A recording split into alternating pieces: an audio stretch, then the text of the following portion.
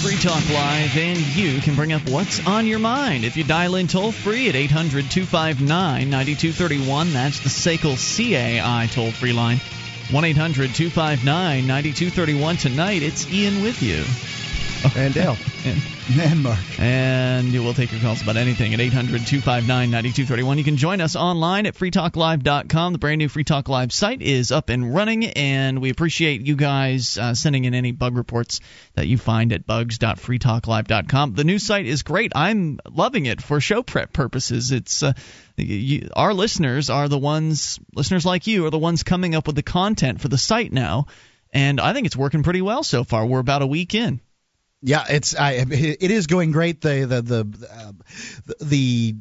put all different kinds of news stories there, and you can kind of see which ones were most popular in the last 24 hours, the last week, and I find it to be great for show prep too, and I think that's where I'm going to be getting most of mine. So we're going to get into the new smokeless cigarette here as an issue, but first we go to your phone calls. Unscreened call on the amp line. Who's this? You're on Free Talk Live.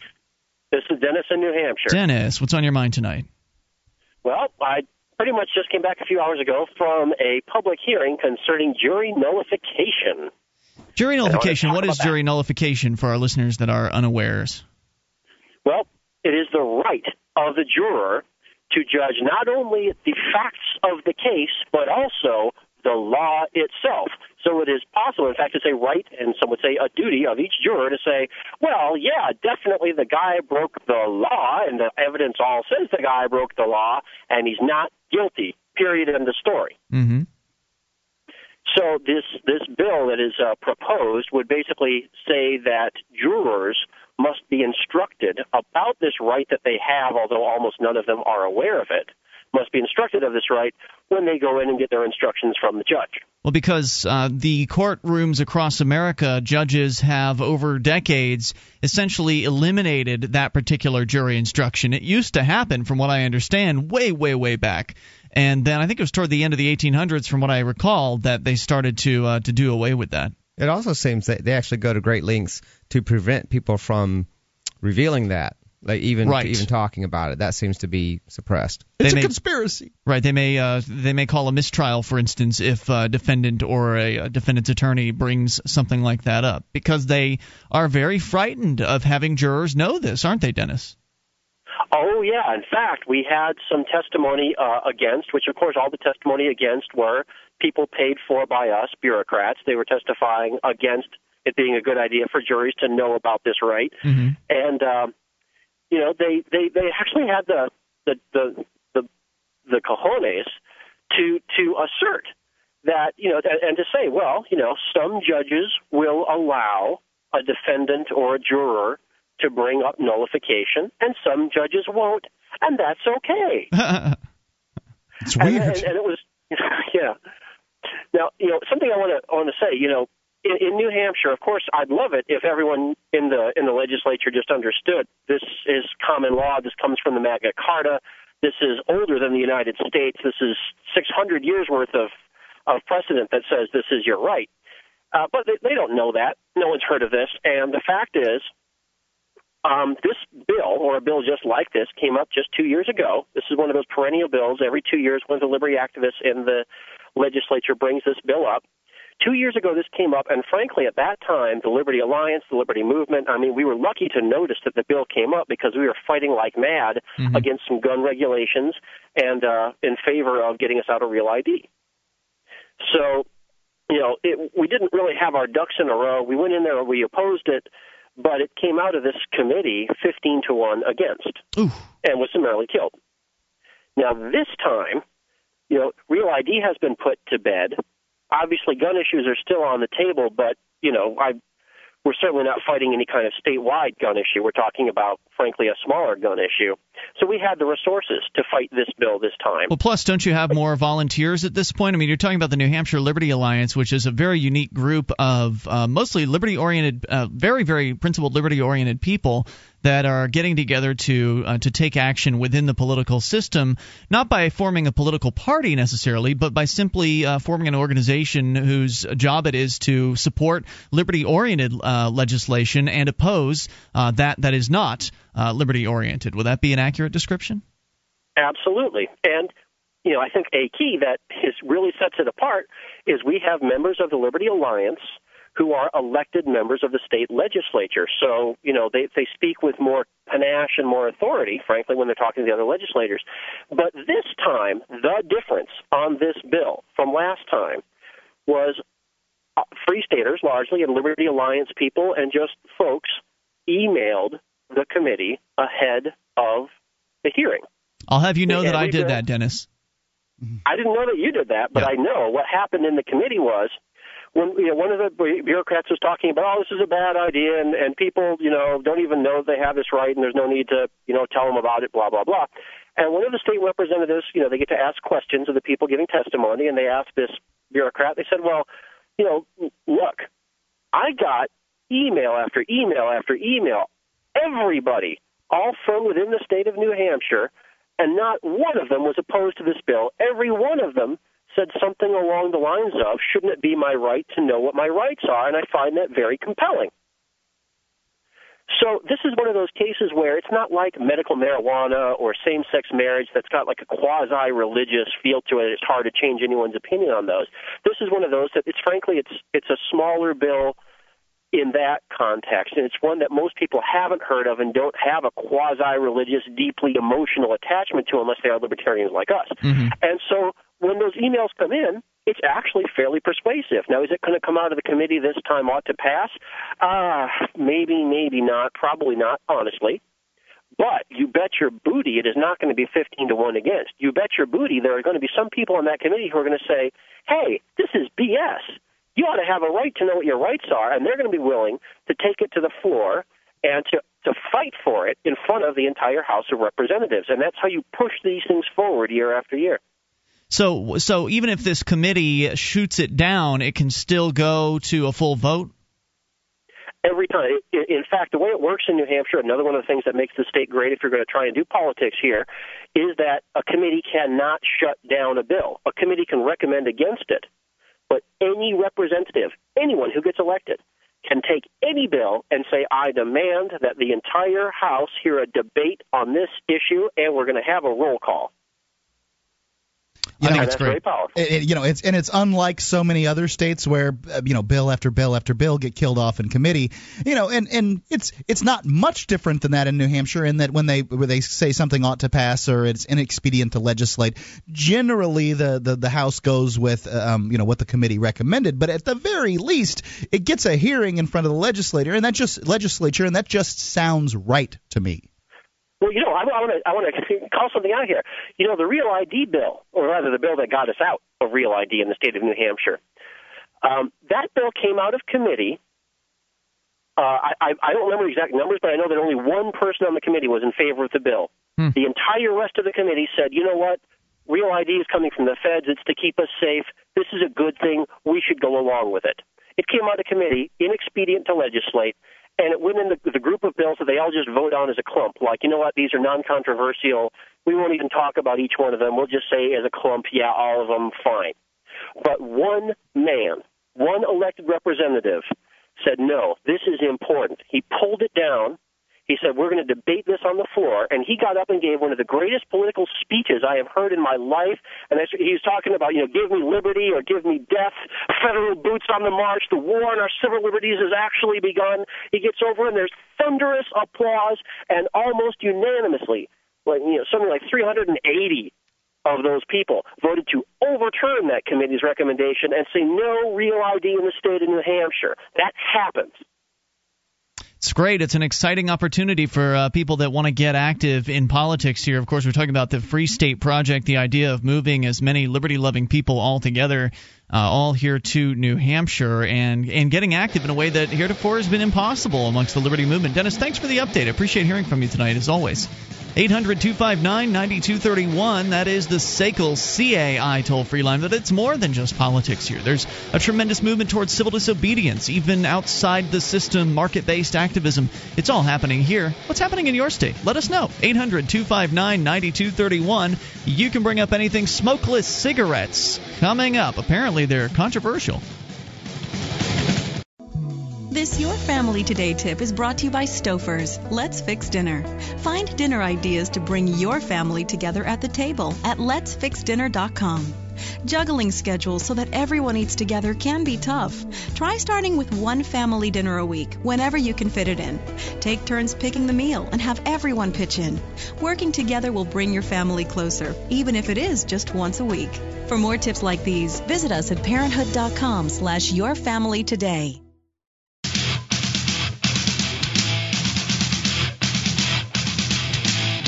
This is Free Talk Live. You can bring up anything by dialing in toll-free to 1-800-259-9231. That's the SACL CAI toll-free line. And tonight, it's Ian with you. And Dale. And Mark. You can join us online at freetalklive.com. We give you the features for free, so enjoy those on us, including archives. So if you've missed a moment of the show, click and download. They are yours completely free. Enjoy those at freetalklive.com. Of course, we were talking a moment ago about the Free State Project.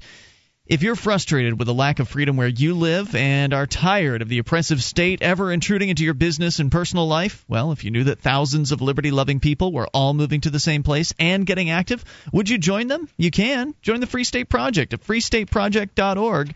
And indeed, you've got a great opportunity coming up here within another couple months, actually, about another 2 months, just over 2 months from now, to come on up here to New Hampshire and experience what it's like to be around hundreds of like-minded, liberty-oriented people. The event I'm speaking of is the Liberty Forum. It's happening, I believe, March 18th through the 21st, if I'm not mistaken, in Nashua, New Hampshire at the Crowne Plaza Hotel. There are going to be all manner of speakers talking about a variety of different things, speakers tailored toward the more minarchist side of things, so people like you, Mark, will enjoy that, the small government types. And then they're actually, from what I understand, they're going to have some speakers tailored towards the more voluntarist side of things that folks like Dale and myself might enjoy.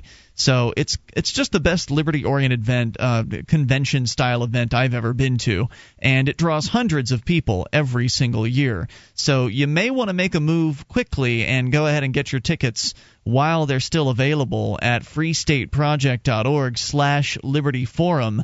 That's freestateproject.org/libertyforum. And get a room, too. Yeah, you definitely want to get a room while the hotel still has them. You could stay in a different hotel, but it sure is convenient. You don't want to do that. Yeah, it sure is convenient. You do not want to do that. I've got a room, so if you're a hot young guy, you might be able to talk to me. I've got a double. So. How about 38? 38? Depends on the hot part. All right. You're asking if a 38-year-old could do it, or what? 38? It was a joke. Yeah, just mine was a joke, too. Yeah. Okay. Mostly. Well, anyway, the toll-free number here is 800-259-9231. So Ian's a comic genius. We'll tell you more about the Liberty Forum here as time goes on, and we'll take your calls about anything. Starting things out tonight, though, apparently there's something new that has hit the scene recently in the world of tobacco smokers that is causing a bit of controversy, according at least to USA Today, where electronic cigarettes. Have you guys heard of these things? Yes, they're advertised all over, and I think they're a great sounding little idea. It's I know someone using one. Yeah, it's a sort of plasticky metal thing that has a little sort of nicotine capsule in it that gets somehow or another it's mixed with water vapor, and they get the nicotine delivered to them in that fashion. It doesn't smell. When they expel something, they expel steam or water vapor or whatever. So it's a cigarette vaporizer, basically. It doesn't stink. I don't think it's that, because it's not tobacco. It's literally just a nicotine, like nicotine gum, but in a form that they can inhale. And it even simulates a cigarette. The one I saw simulated a cigarette, and then it lit up while you're inhaling. A little light, like an LCD or something. So, or an LED. Oh, LED. So then basically these are disposable. You don't keep the same cigarette and reload it. I think you reload it. Actually. I think you do. Yeah, there's a little capsule or something that goes into it. And I guess you also need batteries. Look, I don't have one, man. You're asking a lot of questions. That sounds a lot, considering that it has a light on it and that it probably has to vaporize some water or something like that. Maybe it has a tiny little battery, like a tiny little air wheel that when it's spun by you sucking in, it generates some power. No. It has fleas and little tiny hamster wheels. Yeah, that run inside it. Ian's got lots of questions for you to answer. Here's what USA Today has to say about it. They are opening a new front in the tobacco wars as state and local lawmakers try to restrict the product, because we can't be having people out there using electronic cigarettes. They're safer. than the regular You cigarettes. can't legally say that they are safer. I mean, you can decide. Pretty for sure yourself. that if you're not getting smoke in your lungs and you're getting vapor instead, that's safer. That's a decision that you can make for your life, but you cannot go out and say I'll say safer. whatever the hell I want to say. I wonder if you could trace back whoever's lobbying for this and trace it back to the tobacco industry somewhere. Yeah, you mean lobbying for the restrictions? Yes. May very well be the case. According to the story here, and I'm not a doctor, so I mean obviously I don't know for sure, but I can tell you that there's a reason why the doctors up in Canada recommend that their patients use vaporizers instead of smoking marijuana. I suspect there is. Because it's safer. Anyway, Ian, I agree that it is likely safer. Yeah. I'm just saying that you're giving advice. You're basically sounding like you're giving medical advice, and you're not a doctor. Well, I already said I'm not a doctor, but it seems pretty obvious to me that when you're combusting something and getting smoke in your lungs, that would be a little bit more dangerous than having steam, essentially. I agree. Yeah. It seems that way to me too. I just don't know, and I think that science needs to advance to take this on and look at it, and then we'll know. Whatever. The battery-powered device is made up of a cartridge containing nicotine, flavoring, and chemicals. It turns nicotine, which is addictive, into a vapor that is inhaled. Users say they're vaping, not smoking. E-cigarettes are used by at least 500,000 Americans, according to the head of the Electronic Cigarette Association, Matt Salmon. People who smoke ought to have better alternatives because some can't quit, he says. His father, a longtime smoker, died last week of cancer and emphysema. Public health officials question the safety of e-cigarettes. I'm not saying that it's completely safe when I make that claim. I'm just saying I think it's safer than burning plant material flying into your lungs. You didn't make the claim that it was safe. You made the claim that it was safer. Yeah. And I agree. His father, a longtime smoker, died recently. Public health officials are questioning the safety. The Food and Drug Administration, which regulates tobacco and nicotine replacement devices, says the e-cigarettes it tested had carcinogens. E-cigarette distributors have filed a lawsuit challenging the FDA's authority. John Bonshoff of Action on Smoking and Health, an anti-smoking group, says it's a new frontier. We don't know what the dangers are.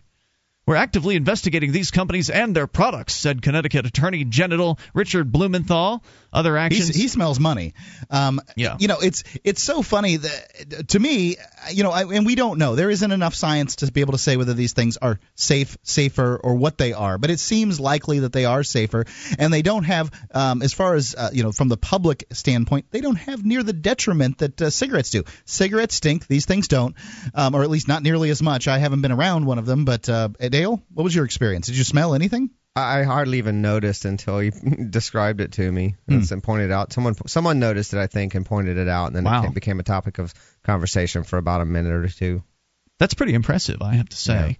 Yeah. So California, here's a little rundown of what's been going on across the country with these. California passed a ban on e-cigarette sales, but Schwarzenegger vetoed it. Oregon Attorney General reached a settlement in August with retailers and distributors not to sell them. So really helping out the cigarette companies. They came to us. They came to an agreement. Yeah. That means the state threatened them, and they capitulated. New Hampshire state representative crafting a bill to ban sales to minors. New Jersey State Assemblywoman. Now, can you imagine for a second that this catching on with the kids? Oh, I got myself an e-cigarette. I mean, really, what?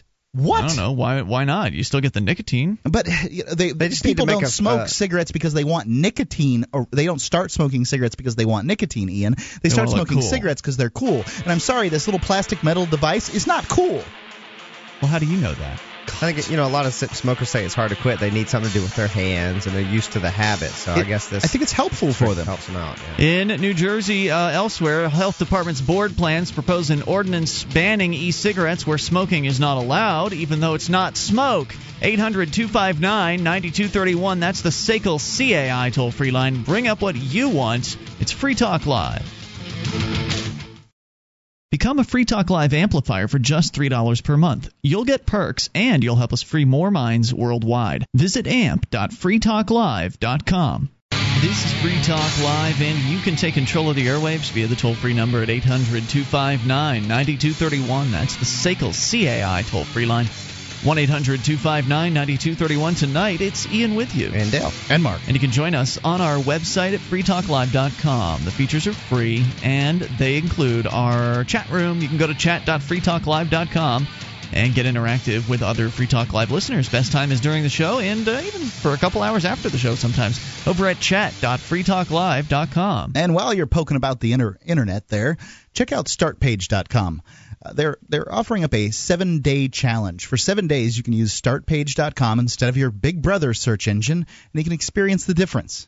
You'll get search results aggregated from 12 major search engines. It's free, just like all the other search engines. But unlike your old search engine, you'll have complete privacy in your search. You can start the 7-day challenge today at startpage.com. So if it bothers you that maybe some companies or the government or whoever's poking and looking at what you're doing on the internet, well, you have privacy at startpage.com. All right, so we continue here. You can bring up anything. Apparently, the new controversial item in the world of the tobacco user is something that doesn't actually involve tobacco at all. It's actually a smokeless cigarette. It's an electronic cigarette, basically a little device that is designed to vaporize a chemical, some sort of chemical compound that involves nicotine and not sure what else is in there, flavoring apparently and some other chemicals. And essentially it heats it to the point where it turns into a vapor, which the user then inhales. Now, jumping right to conclusions, various different state government people around the country have decided to hop into action on this and do whatever they can to prevent people from using this device that looks like it's probably safer than smoking a cigarette. In fact, Dale, you said you know somebody who's using one of these, and you barely even noticed it. Somebody had to mention to you that it was being used before you even were able to detect its use. Is that right? Oh, well, it wasn't. Maybe I have a poor attention span. I don't know, but yeah, I didn't seem bad at all. It definitely wasn't expelling smoke that stunk or anything like that. Right, and a vaporizer. I've had quite a bit of experience using vaporizers with cannabis, and it's a completely different experience. It is not as harsh, and it's absolutely true that the smell just isn't there. Now, of course, cannabis smoke smell doesn't linger like cigarette smoke does, but nonetheless, this doesn't even have plant matter. What we're talking about here, this electronic cigarette, it's just a little chemical compound essentially that they're turning into a vapor. So I think it's a brilliant idea. Unfortunately, the government bureaucrats don't agree. In New Jersey, they have plans for an ordinance banning e-cigarettes where smoking is not allowed. So right, and the only bizarre to me. I would expect them to embrace this technology that would reduce smoking, at least in theory. The possibility is there that it would reduce smoking. That's the intention, the hope. And you'd think that, the smoking Nazis, so to speak, would be thrilled about this. You'd think they'd be pushing it any way they can. Right. This isn't smoking, and it doesn't have a lot of the detriment that smoking does, at least to the general public. So it's like they're making a decision based on their experience with smoking. It may look like smoking because it's intended to sort of replicate that experience for the person who's smoking, but there's no smoke. Right. There's no stink. There's none of this stuff that goes with it. So it's actually it's causing people not to smoke. Isn't that what they wanted in the first place? It belies the response of the government people in this case and the anti-cigarette activists. The response from them belies the fact that it's not really that they're against smoking. It's that they're against people who would be smokers. They're against people who are nicotine users. It's really more of just I've called them the new persecuted class in America, and they are absolutely very persecuted. I mean, they've been kicked out of private businesses because of government laws that have mandated that smokers must smoke outside. Some places they've kicked them further away from the doors and windows of establishments. There's a 20 or 30 foot rule that says they have to go beyond the door by a certain number of feet, and there's just all kinds of restrictions on these folks. And this really just proves the fact that they're trying to restrict the e-cigarette, which is not even a smoking device. The fact that they're trying to restrict that just goes to show that this is a vendetta against someone who would choose to use nicotine as a drug. That's all. It's true.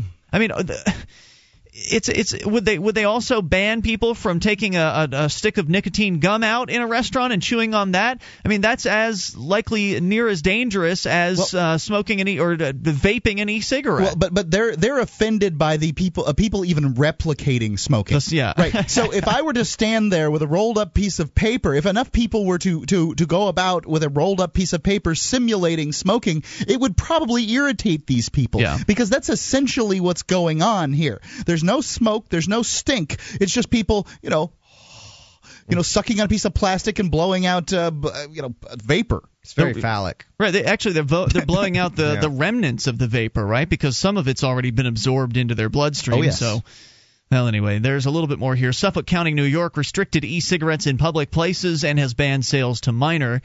To one of the former smokers living in Wildwood, Missouri, Julie Wasner, she says they're almost a miracle, and they've allowed her to kick her 2 packs a day cigarette habit. That's tremendous. And I don't know how many of the e-cigarettes she's smoking to replace the 2 packs a day habit, but it seems to me like that's a real big improvement. Right. It seems to me, too, if she's, I get the impression they're probably more expensive than cigarettes. I may be wrong. I have no idea. One would think that a supplement for it is. I don't know. But sounds a little more elaborate than a cigarette. Yeah, it does. But I can't make that statement. I have no idea. I haven't priced these things, so don't take my word on it.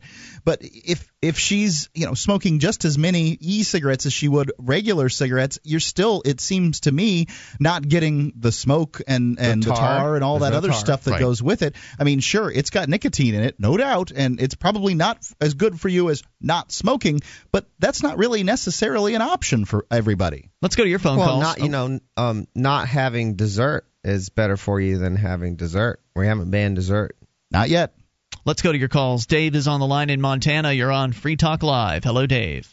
Hey, yo. Hey. Hey, these non-smokers, I think they're just sore losers, that's all, because the smokers found a way around their little Nazi plot to stop people from smoking.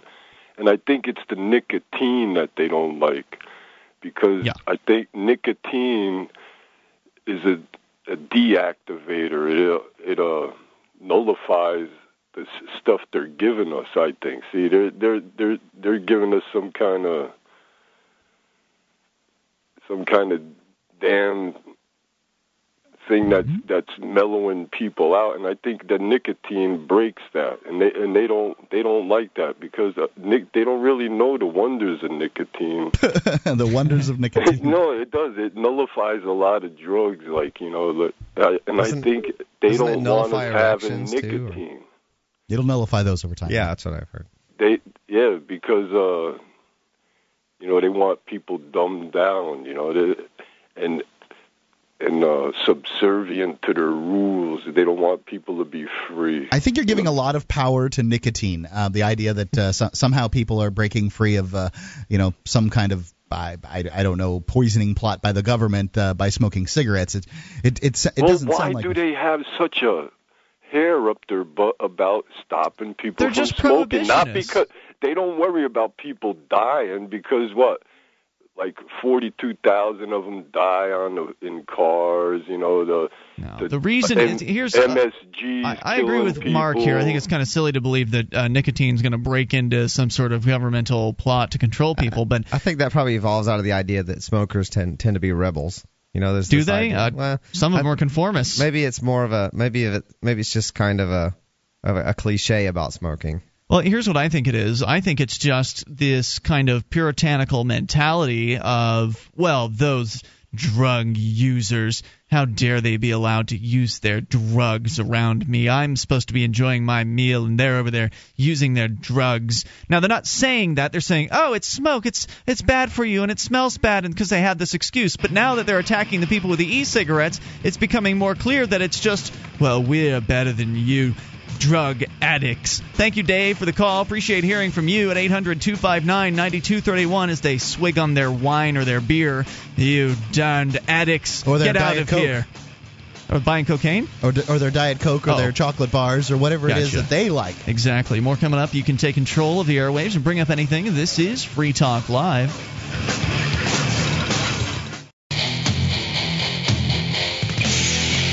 This is Free Talk Live, and you can take control of the airwaves via the toll-free number at 800-259-9231. That's the SACL CAI toll-free line.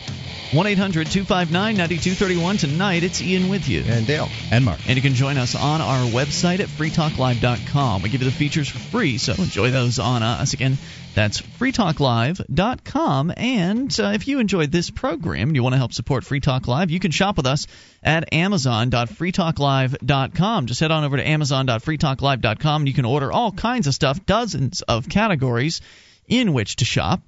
And you can even buy used items at Amazon. They really do have virtually anything you're looking for. And we'll get a percentage when you enter through amazon.freetalklive.com. So we're still looking at this e-cigarette story. And I was kind of just looking around, found another one, this one in the New York Times, which has a little bit more information about the e-cigarette as far as what do these things cost, right? Because we were asking the question, does an e-cigarette cost as much or less than a regular cigarette? And the cigarette itself, it's a lot more expensive. The cigarette is about $100. Let's see, where did I see that? For $100 or $150 or so, a user can buy a starter kit, including a battery-powered cigarette and replaceable cartridges that typically contain nicotine, though cartridges can be bought without it. Flavoring and propylene glycol, a liquid whose vaporizing produces the smoke-like mist.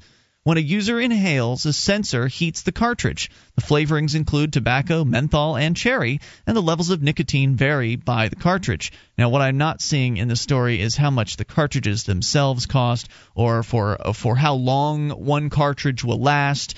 I don't know what to expect. So if you're out there and you're using the e-cigarettes and you'd like to tell us your story, we'd love to hear from you at 800-259-9231. Now, interestingly, propylene glycol is used in antifreeze and also to that's a good thing. and also to create artificial smoke or fog in theatrical productions. FDA has classified it as an additive that's generally recognized as safe for use in food, but when asked whether inhaling it was safe, Dr. Hurt, the director of the Nicotine Dependence Center at the Mayo Clinic, said, "I don't think so, but I'm not sure anyone knows for sure." Of the e-cigarettes themselves, he added, "We basically don't know anything about them. They've never been tested for safety or efficacy to help people stop smoking." So they've never been proven to be proven to be dangerous either. Nothing has been proven about these, apparently. It looks like a cigarette and is marketed like a cigarette, according to the associate professor at Massachusetts General Hospital. There's nothing that prevents youth from getting addicted to nicotine. It's not marketed like a cigarette. I've heard a lot of these ads, seen a lot of them on the internet, and they're marketed as a quit smoking aid. Not thoroughly. That industry is actually growing really fast because you can. It's like it seems to be more profitable. Right. This is a GD lie from this doctor. I mean, it is. I can't believe he did this. This is disgusting. They absolutely are marketed in the absolute opposite direction. You don't see happy young couples on swing sets, like you do in cool cigarettes or anything like that. This is absolute garbage that this guy said. I cannot believe he said it. Well, the reaction of medical authorities to anti-smoking groups has ranged from calls for testing to skepticism to outright hostility. Opponents say the safety claims are more rumor than anything else, since the components of e-cigarettes have never been tested. I agree. That much is true, and we've been fastidious about that here. In fact, the FDA has already refused entry to dozens of shipments of e-cigarettes coming into the country, mostly from China, the chief manufacturer. Have we tested everything scientifically for efficacy and safety in America that people use? No. No. I mean, what? Manufacture of these products began about 5 years ago. The FDA took similar action in 1989, refusing shipments of an earlier, less appealing version, Favor smoke-free cigarettes. The iron lung version. Sales and use of electronic cigarettes are already illegal on safety grounds in Australia and Hong Kong, and other countries regulate them as medicinal devices or forbid their advertising. So far, the U.S. is focused only on stopping them at the border, although one of the senators from New Jersey has asked the drug agency to take them off the market until they can be tested. So get yours now while you still can, before the do-gooders in the federal government try to take them away. Distributors of the electronic cigarettes fear that a bill making its way through Congress that would give the FDA the authority to regulate tobacco. This, by the way, was written last year. I think that bill went through, didn't it? The FDA regulating tobacco? Yeah, it did, because they started to ban flavored tobacco and stuff like that. They were worried it would put them out of business, so I'm not sure what that ended up doing for the electronic cigarette business, because the story from the USA Today was from today. And the story from the New York Times is from earlier in 2000 or from mid-2009. The only American study of electronic cigarettes at the Virginia Commonwealth University, which is financed by the National Cancer Institute, deals not with the kind of safety questions raised by propylene glycol, but rather with the amount of nicotine processed by the bodies of the product users. Another study conducted in New Zealand, which was financed by an electronic cigarette company, shows that users typically receive 10% to 18% of the nicotine delivered by a tobacco cigarette. Smoking Everywhere, Florida-based distributor of the electronic cigarette, sued the FDA, claiming the agency didn't have jurisdiction to refuse the imported devices. According to their lawyer, the FDA has the power to regulate Nicorette gum and the like because it's marketed as a smoking cessation product. That's all these are marketed as. He's saying their company says its products are a cigarette alternative for adult enjoyment and make no claims to help smokers quit. Well, they don't claim that they won't claim that it's actually intended to help you quit, but it's an alternative, like as he says. I mean, what would be the reason that you would want an alternative? I mean, if cigarettes are good for you and everything's going fine and you don't want to quit, what do you need an alternative for? Well, the spokesman for the Electronic Cigarette Association, Matt Salmon, says that they deliver nothing more than a mixture of nicotine and water vapor and emitted no carcinogens. The association declined to give sales figures, but said that hundreds of thousands of people used the products, and the average age of those users was the mid-40s. Right. It's absolute, utter, ludicrous nonsense scare tactics from these jerks that are saying that kids might want to do these. I mean, it doesn't make any sense. Kids might want to walk with walkers too, but they're not. These are tools that are going to be used by people who are in the office and don't want to go outside to go smoke cigarettes. They want to go out by the dumpster in the 0-degree weather and smoke their cigarette, or they're trying to quit in some manner or another. I know how hard it is. I just quit this year or last year because of Obama's stinking new tax on poor people through the cigarette and cigars and roll your own cigarettes and stuff like that. So I've quit recently, and I know it's difficult. I did it on principle, and I can imagine that it could be harder if you do it for other reasons. Edwin Schwab, who quit smoking regular cigarettes last year after trying e-cigarettes, likes them so much he started selling them at a mall kiosk in Providence, Rhode Island. Mr. Schwab took his e-smoke along when he went out one night, he said, and when everyone was smoking outside in the cold, I just stood in the warm bar. And he uses the term smoking, but it's not smoking, it's vaping. Yeah. So it's a very interesting product. You could probably do it in an airplane bathroom without setting off the smoke alarm. Yeah, you absolutely could. And technically without violating the rules. Right. Not smoking. Right. So. The only thing that this does is offends people that might look at it and say, "Oh my God, that's like smoking." Yeah, my thought was, he's in a bar. If someone sees him and it lights up like a cigarette and everything, they're probably going to tell him to go outside. That's why I say, you could do it in the airplane bathroom because no one's going to see rather you than in your seat. Engaged in this act that looks a lot like smoking, even though there's no smoke being produced and so forth. If you kind of blow against your mouth while you keep your mouth closed, you can produce a little bit of steam. Have you ever done this? No, apparently this is falling on deaf ears. But I can't describe it. Weather, you mean? No, in general, you can make this sort of compressed steam thing. A friend of mine showed me how to do it. And Are you sure you're not a cyborg? If you had a rolled up piece of paper and did this steam thing, would that offend people? And maybe so. Let's go to your calls unscreened to the amp line. You're on Free Talk Live. Hello. Hey, this is Kason in Vegas. Hey, Kason. Mark, Ian, Dale. What's on your mind tonight? Well, I was chewing on one of these fake cigarettes just when I walked in the door and heard you guys talking about this. So I actually know a little bit about these. So you're using the e-cigarette? Yeah, I'm using one right now. And what do they cost? What do the replacement cartridges cost? Hold on, you're polluting your home with this e-cigarette right now. Does it smell at all? It doesn't. No, it doesn't smell. It doesn't make anything. It doesn't have any smell to it when you blow out the mist. Can you taste it? Do you taste something, or is it just you're getting nicotine and you can't really tell? Yeah, you can taste it. There's all kinds of different flavors. So you can get stronger or sweeter flavors, whatever. Oh, okay, neat. So what do you have to spend in order to keep this habit going in comparison to having a cigarette habit?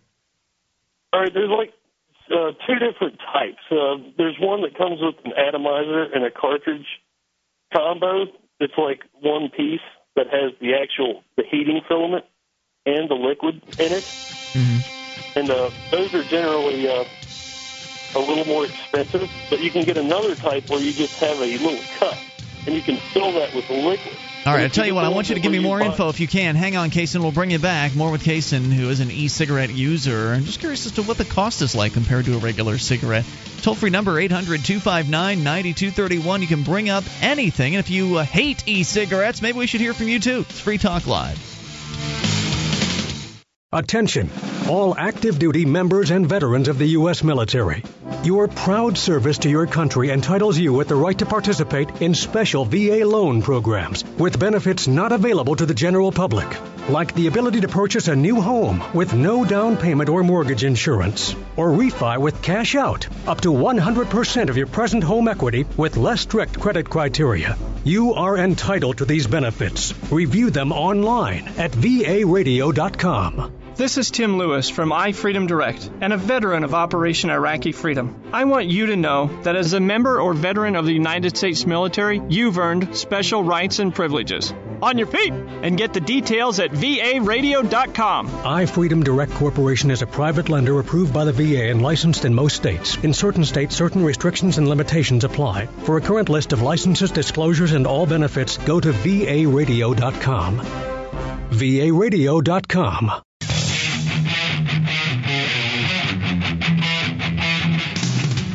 This is Free Talk Live. We're launching into the second hour of the program and invite you to take control of the airwaves toll-free at 800-259-9231. That's the SACL CAI toll-free line. 1-800-259-9231. Tonight, it's Ian with you. And Dale. And Mark. And you can join us on our website at freetalklive.com. All the features are free, so enjoy those on us. Again, that's freetalklive.com. We started out the last hour talking about this new phenomenon that is, I guess, steadily gaining in popularity because now people are getting upset about it. It's the cigarette, the e-cigarette, a cigarette that does not actually involve smoke. It's essentially a little mini vaporizer that doesn't even involve tobacco. Apparently, there's a little chemical cartridge that you can screw onto the end of one of these devices. The front part of the device is essentially the vaporizer and the battery. And some of them, apparently, I was reading up on them during the news break there, some of them are manually operated in that there's a little button that you have to press to start the heater. And some of them are just operated by detecting that there's air being drawn through it. So there are a couple different ways these are put together. We actually had Kaysen on the line here in Nevada who was telling us that he's actually using an e-cigarette while we speak. So, Kaysen, what's your experience been? I really like it, man. I mean, you can.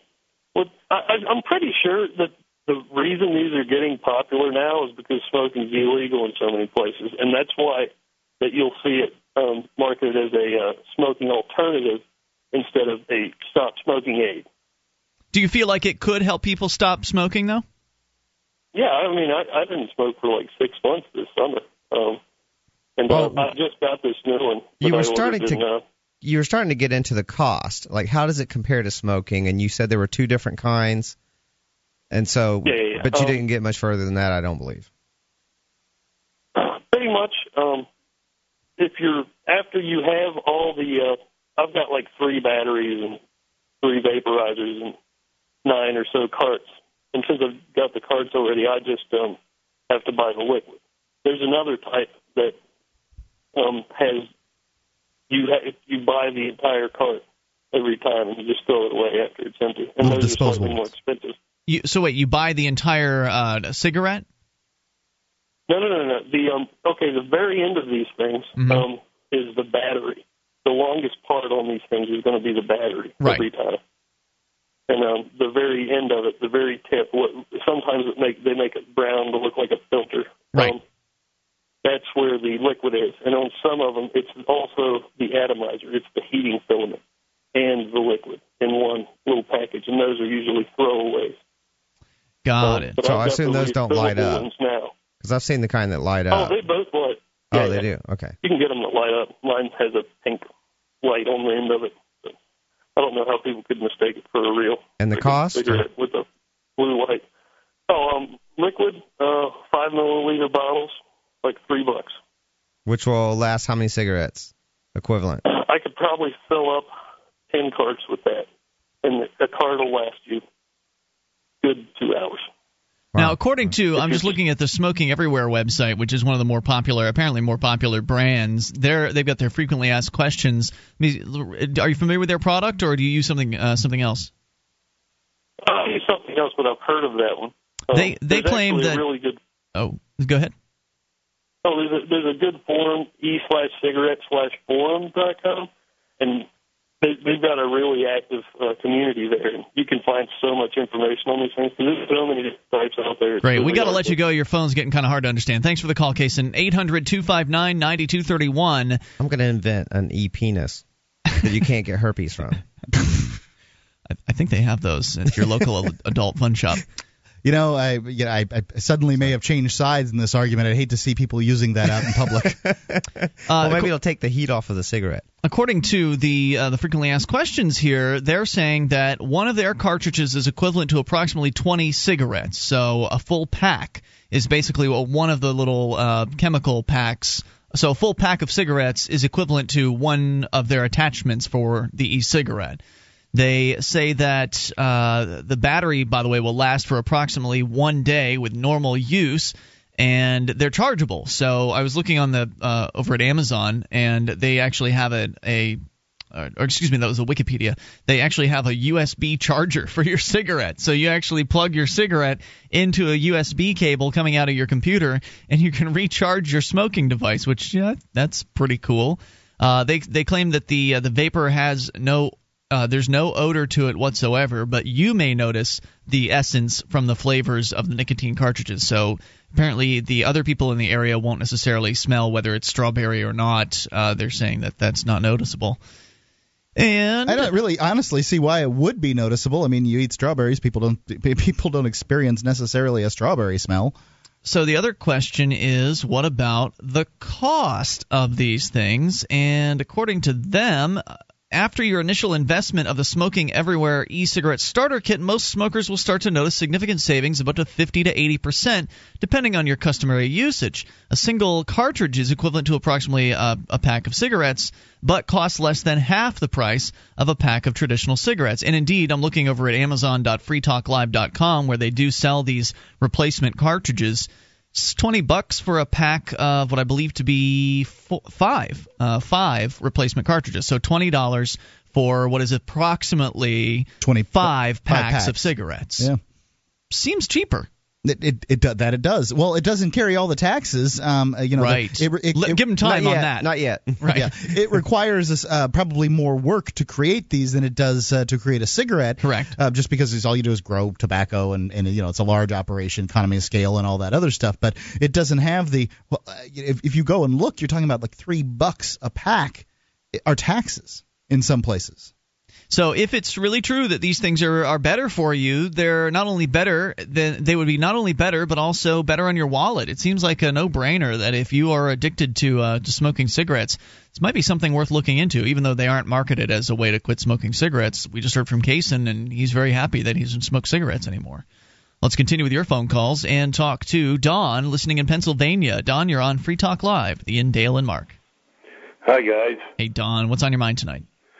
You're just talking about your e-cigarettes. It's funny because I don't know because I'm not all that brilliant at it. But if you go and search who owns the makers of the drugs out there that help you to quit smoking now, you might find out there's only one person and he's trying to save his own butt because if everyone's smoking an e-cigarette, he loses money.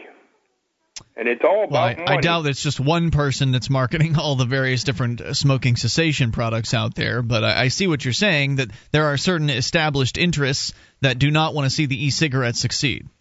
Right, and they're just going to go and have a lawyer or a politician politician write a law up, and they'll give them a few $100,000, for their next politician. They're working on it right now, and all that. Yep, you can better believe they're busily working on new ways to control this product, so it will benefit people like the people you're talking about. Well, I just thought I'd bring that up. No one has, but if you follow the money, I'm quite sure that you would find out what the real root of the problem is. Very good, Don. Thanks for the call and the thoughts tonight. I appreciate hearing from you. Let's talk to Stephen in Oregon. Stephen, you're on Free Talk Live, the Indale and Mark. Hey, buddy. My phone may not be any better than the first person, but we'll give it a shot. Hey, I've done this. I'll give you a quick scenario. I just got mine about a month, and mine is a little battery. It charges up. They do light up at the end. When you inhale, it feels exactly like a cigarette. You even exhale vapor, which you probably already knew. But it is pretty interesting, and I'll tell you what is most interesting about it. About 5 years ago, I wanted to quit, but the first thing I did is I tried to find a cigarette without all the additives. Now, I couldn't find any in the United States. I had to go to the mall and buy Canadian cigarettes. All the countries around do not put 100 additives in there. And so I finally did that, and then what I found is I started smoking double because I was missing those additives. And so that happened for about a couple of weeks until my system got out of those additives. And then I found the American Spirit, which is here in the United States, which they don't put the additives. But there is an addiction. Not only there is the habit just of doing it, and then there is the tar nicotine. But there's those additives are freaking nuts. Yeah, whatever it is that they put in there. Hang on, if you've got more to tell us, you're welcome to come back, because I know you said you're new to the e-cigarette. Hang on, 800-259-9231. You can bring up anything and take control of the airwaves. This is Free Talk Live. This program is brought to you by FreeKeene.com. FreeKeene.com features audio, video, and blogs chronicling the transition to a voluntary society. FreeKeene.com also has comments and discussion forums so you can be heard. FreeKeene.com. This is Free Talk Live. You are invited to take control of the airwaves, toll free. Bring up anything at 800-259-9231. That's the SACL CAI toll free line. 1-800-259-9231. Tonight, it's Ian with you. And Dale. And Mark. You can join us online at freetalklive.com. We give you the features for free. And those features include our Facebook profile. You can go and become a fan over at facebook.freetalklive.com. That's facebook.freetalklive.com. And HostGator is a worldwide leader for web hosting, and they make it easy for you to get your own .com domain name. You can actually get .net and .info and .anything else over there, too. Create your very own website with their free website builder tools and templates. It could be a personal blog or a complete e-commerce business website. Let the experts at HostGator.com host you. And if you use coupon code FTL, that's FTL as in Free Talk Live, you can get an additional, you get your first month completely free. It's HostGator.com. All right, let's continue here. Stephen's still with us in Oregon. We've been talking about the e-cigarette. It's been a device that has stirred up some controversy out there because, well, it turns out that people that don't like smoking actually don't really like smokers, in that they don't like people who use nicotine is really what it seems to be, because they're upset, many of them, at this e-cigarette product, which seems to me to be an absolutely brilliant device that allows, and I'm not making money off of this, unless, of course, you buy your refill cartridges through Amazon.freetalklive.com. I couldn't find any of the starter kits, though, there at this point in time. But I just think it sounds like a great idea. I like the idea of vaporizing for cannabis, and this is vaporizing for a nicotine user. It doesn't involve the plant. It doesn't involve tobacco. It actually just involves a little chemical attachment that you attach to this electronic cigarette that runs off of a battery. It heats it up, and it turns it into a vapor. And, Stephen, you're with us in Oregon. You said you're a relatively new user of the electronic cigarette. Well, let me ask you a question. You brought up something interesting. That's interesting that the people just don't like smokers in general. It doesn't matter if there's any fumes to it or anything. Well, I mean, what would be up? I bet you're right. And I'm wondering, what would that come from? That because, they're going to get sick when they're 60 and then I have to pay their medical I mean, what would be their thought process? I think Ian described it well earlier. He's like, they're using drugs in front of me. And it's just a condescending attitude. Yeah, you're but not fitting into society the way we want you to. Right. I mean, something I've been wanting to say before I forget is that I wonder if it wouldn't be a good idea to have an option for this thing that doesn't look anything like a cigarette. Make it look like an asthma inhaler, or something like that. That's a good idea. And then it's stealthy, But I know a lot of people want the exact sensation of smoking a cigarette, so I can see the appeal of that. But I could also see someone who wanted to be able to do this in a restaurant or at work without drawing any attention. And so something that wouldn't be that, and if it didn't have that appearance of someone smoking a cigarette, it seems like no one would be paying any attention. You're inhaling something that looks like a little inhaler of some sort, like maybe you have asthma or something like that. Yeah. Okay, then I'll get on with the price. It is at least comparable, but it's probably more cheap. Especially, they're probably going to start taxing it more as the states start having more problems financially. Yeah, so I say get yours now. Stock up. Well, you still can. That's good. And they don't have a shelf life. That's a good idea. Really? I might checked, and they just don't really seem to have a shelf life. You still got to have that electricity to charge it up. But right. That's kind of cigarettes have like a 4 or 5 month shelf life.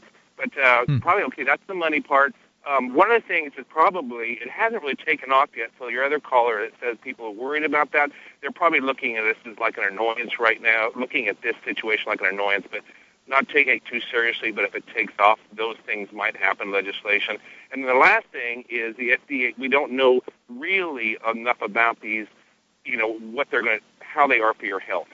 We don't know enough about that yet. So that's something to take into consideration. Also, one last thing, I'll let you go. Yes, sir. Is one thing is kind of hit me funny. You see, us smokers, man, we learned how to smoke through TV and the Marlboro Man. Okay, and using one of these little electronic cigarettes is not the Marlboro Man. We'd never catch the Marlboro Man smoking one of these cigarettes.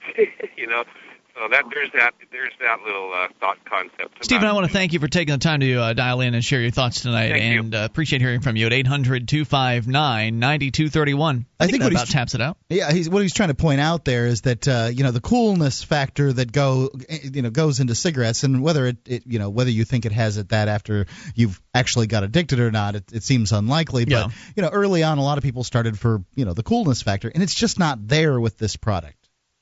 Got it. All right, so you're welcome to continue adding to this conversation. I think we pretty much covered all the bases on this. We'll certainly keep our eyes open, and anytime we spot any news about further regulations, which you can better believe is coming, we'll do our best to share it with you.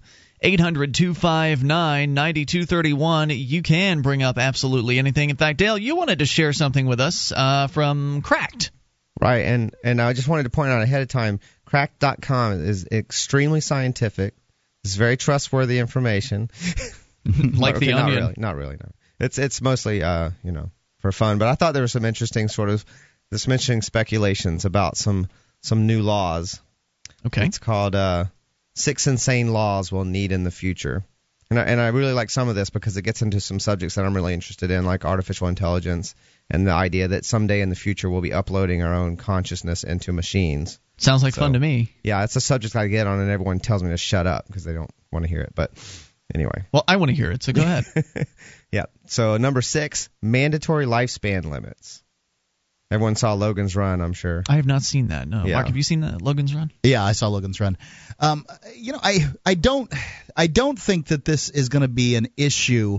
There have been lots of stories written about this issue as to whether or not the world is going to get overpopulated or whatever. But I agree. Necessity is the mother of invention, and people don't dispute that. And I think that what you're going to find is that when people live longer, therefore there's more people on the planet, that we're going to start populating the other 70% of the planet, which are oceans, and we're going to shoot people off into space and things like that. And I think that you'll find that once the demand goes up for sort of space colonies and things like that, because of things become more dear because resources become less available, that you will find space travel to be happen much more quickly. Did you pronounce dire as deer? No, deer means expensive. Okay. Dire does not mean. I mean, deer and dire are different words. Deer. How do you spell deer? I think it's DEAR. I'm not much of a speller, but it's not deer like an animal with antlers. It's gotcha. Deer is it means expensive, or like deer. Something Ian. dear to me. Yes. They are already building. To me. They're already working on space hotels right now. So that's not that far off the idea of getting out there. And I think you're right, Mark. And what the writer says here, the author says here, is that it's essentially economically going to be unfeasible to keep up with all these people. And he considers things like the fact that elderly are very expensive to care for, and that there will be a lot of elderly when they extend life spans. Except that I don't think that's taken into account that along with that would be a lot of health improvements as well. That would maybe there won't be elderly they're using, or we won't become elderly as at the same time. Right. They say it all the time that 40's the new 50, 50's the new 60, and I think that you're going to find that people are working later and later in life as they live longer and longer. And I don't see any reason why I should be obligated to keep somebody alive, just because they managed to make it onto the planet. So I think that once that we get this thing straightened out around socialized medicine, that it won't be a big deal. We got more coming up. You can take control. Bring up anything. Free Talk Live.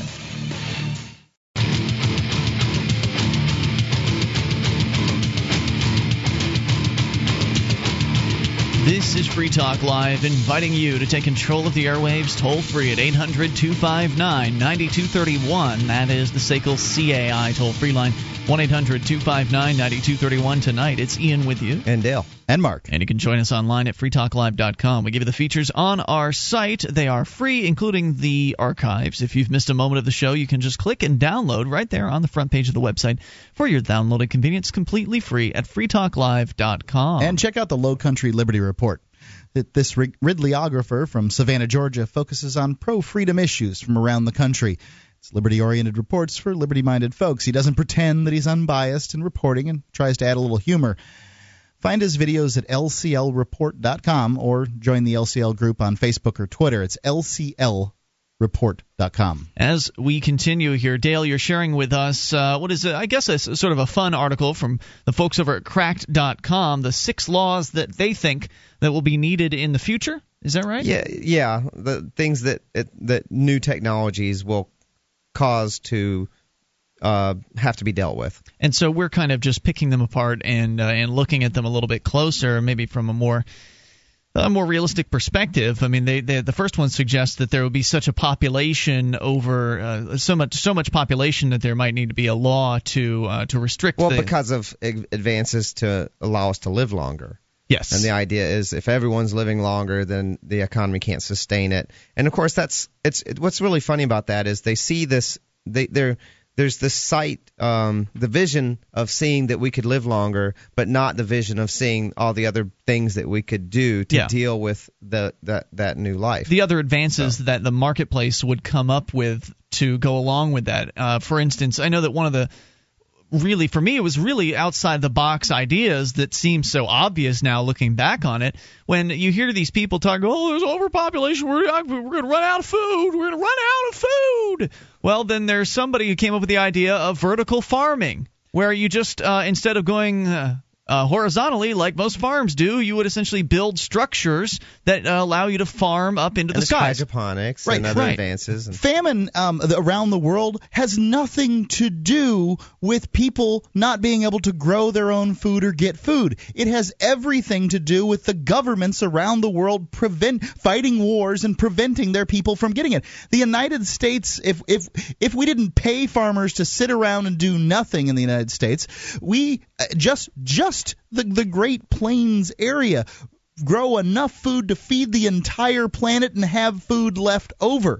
It's about the tin-pot dictators around the world that want to take that food and sell it and ration it and do whatever they want to do with it. Yeah.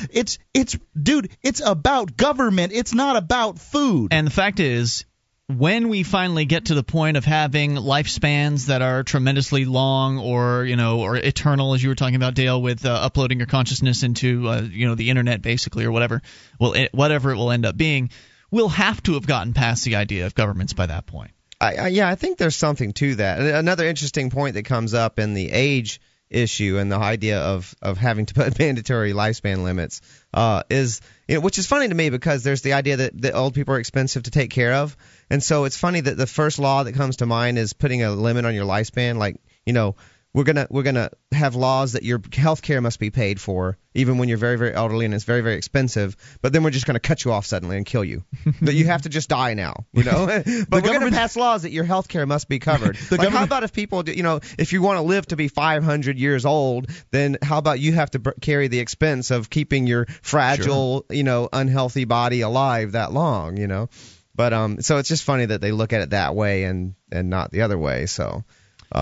Absolutely, and in fact, I was just going to mention here, we talk about Freedom's Phoenix on this show a lot since we're on the topic of overpopulation, and I really like Freedom's Phoenix. It's a great place to go and get liberty-oriented news, and I just don't know why they put Frosty Wooldridge on there as one of their authors. He called me once, actually twice. He called me twice. He's this guy that's obsessed with the idea of overpopulation. Huh? On the show he called you? No. He called off the air to try to get an interview. And of course, as you know, I don't really do that many interviews on this program. Mark, you do a number of them in our podcast. In fact, you've got one coming up here tonight, the Mark Edgington Post interview series, as you're calling them. But this guy was pitching himself as a potential interviewee on the show, and he the first time I talked to him, I told him we don't really do interviews. Thanks for asking.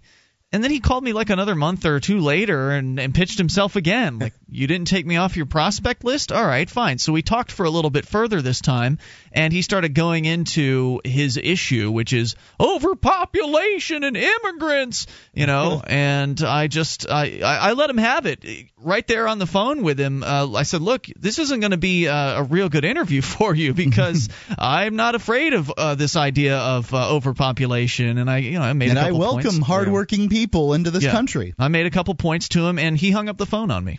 You said that we'd have to evolve past governments for that to make these sorts of advances, and I think there's something to that. Another point they bring up is the idea that, in a sense, we might have not evolve as quickly socially because people living a long time. Partly why our culture changes at the rate it does is because old conservative people set in their ways die off, and then new ideas can be explored and pursued. And so the idea that people are living longer might mean a more sort of traditionally conservative culture sticking around. That's scary. So. Yeah, that is a little scary. But I do think, But yeah, you'd have to get to that point because the idea of living forever would frighten the conservative types, the very ultra-religious types that would see that as against God blasphemy. or something like that. Unnatural. Right. So they would. I mean, just like they fight against certain types of life extension today or medical technology today. They would be very against the idea of living. Some religions are even against blood transfusions organ donors and things like that. So you'd need to get past government for that reason. And can you imagine? I mean, what the regulations would be on treatments like that, as far as letting them out to the public? I mean, the real way we're going to get to having lifespans of hundreds of years is to finally put the idea of the coercive state behind us, I think. What's number 5, though? Let's continue with the list. Number 5 is genetic discrimination laws. And the idea is we've mapped the human genome now, and we're learning more and more about it, and we've got the first genetically screened baby.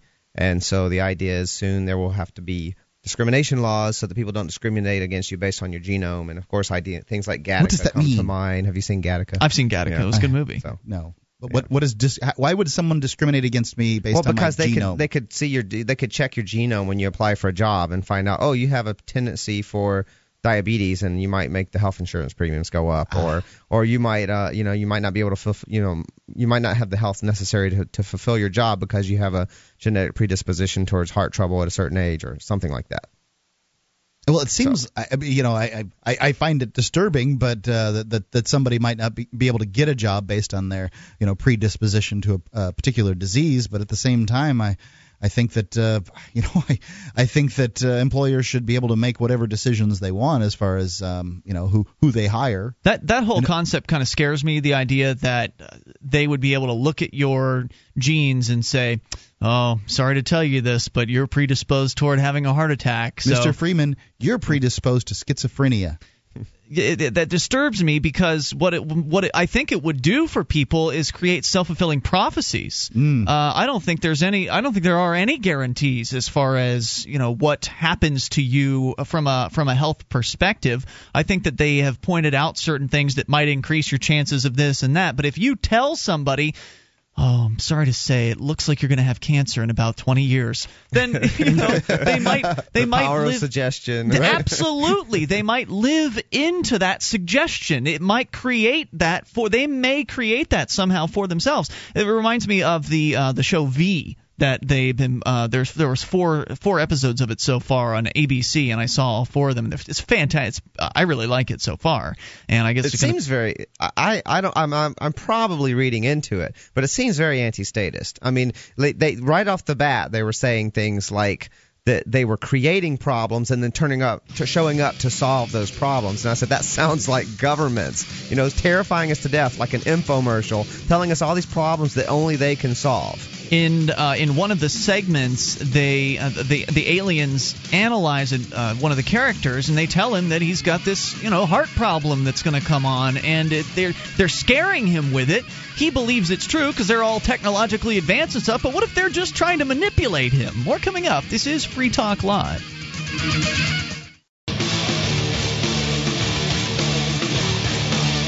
This is Free Talk Live, and you can take control of the airwaves via the toll-free number at 800-259-9231. That's the SACL CAI toll-free line, 1-800-259-9231. Join us online at freetalklive.com. We give you the features for free, and those features include our wiki. You can go and edit virtually anything you see over at wikiwiki.freetalklive.com. Critical thinking exercise. Explain the difference between government and organized crime. Be sure to include in your comparison the disadvantages that organized crime syndicates might encounter by not having access to a 12-year propaganda system designed to convince children that their activities are somehow not organized crime. School Sucks podcast is a show about the end of public education and socially acceptable forms of organized crime. Visit schoolsucksproject.com and learn more. All right. 800-259-9231. We're continuing with the 6 laws. This crack.com speculating in kind of a fun manner as to what some laws might be that might be necessary on into the future, a very technological kind of future. So go ahead, Dale. Yeah, actually, and having talked about genetic discrimination laws, the article points out that it's not talking about anti-discrimination laws. It's talking about genetic discrimination laws. And the idea of the law being necessary is because the law being passed is based on the idea that there will be the opportunity to genetically choose like traits in your children and things like that. We're already doing it with choosing the sex of children and things like that, right? Or increasing the likelihood at least of certain sex. Is that there will be, without some sort of intervention, there will be an underclass of people who are genetically inferior. The Ethan Hawkes of the world, they call it, from Gattaca. So, exactly. And so the idea is that they might actually require a certain amount of genetic tinkering in order for what's so great that about to not Ethan happen. Hawkes?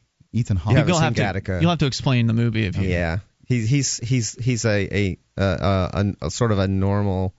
A baby produced the normal way in a world where everyone is tinkering around with genetics to create better people, like more perfect people, genetically speaking.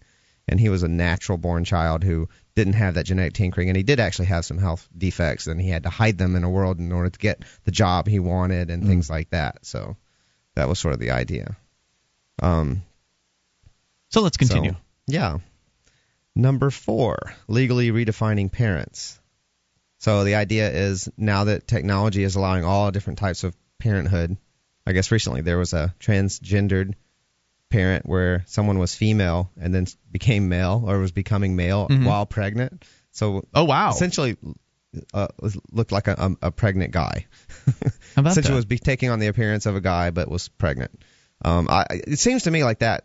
I don't know the details of that story, but it sounds like there's some complications with hormones and things like that if you're pregnant and you're going through a sex change, but I don't know. Seems like a lot to take on at once, I mean, not that I know anything about being going through a sex change or being pregnant, but from what I understand, it's not the easiest thing to be pregnant. I can't imagine how much more difficult it would be to go through a sex change on top of that process. And difficult for the baby, I would think. I don't know. Yeah. With the hormones, but I don't know the details of that story, so I'm probably leaping to conclusions that I shouldn't. So, and apparently it's already possible to have 3 parents with genetic manipulation of the zygotes and things like that.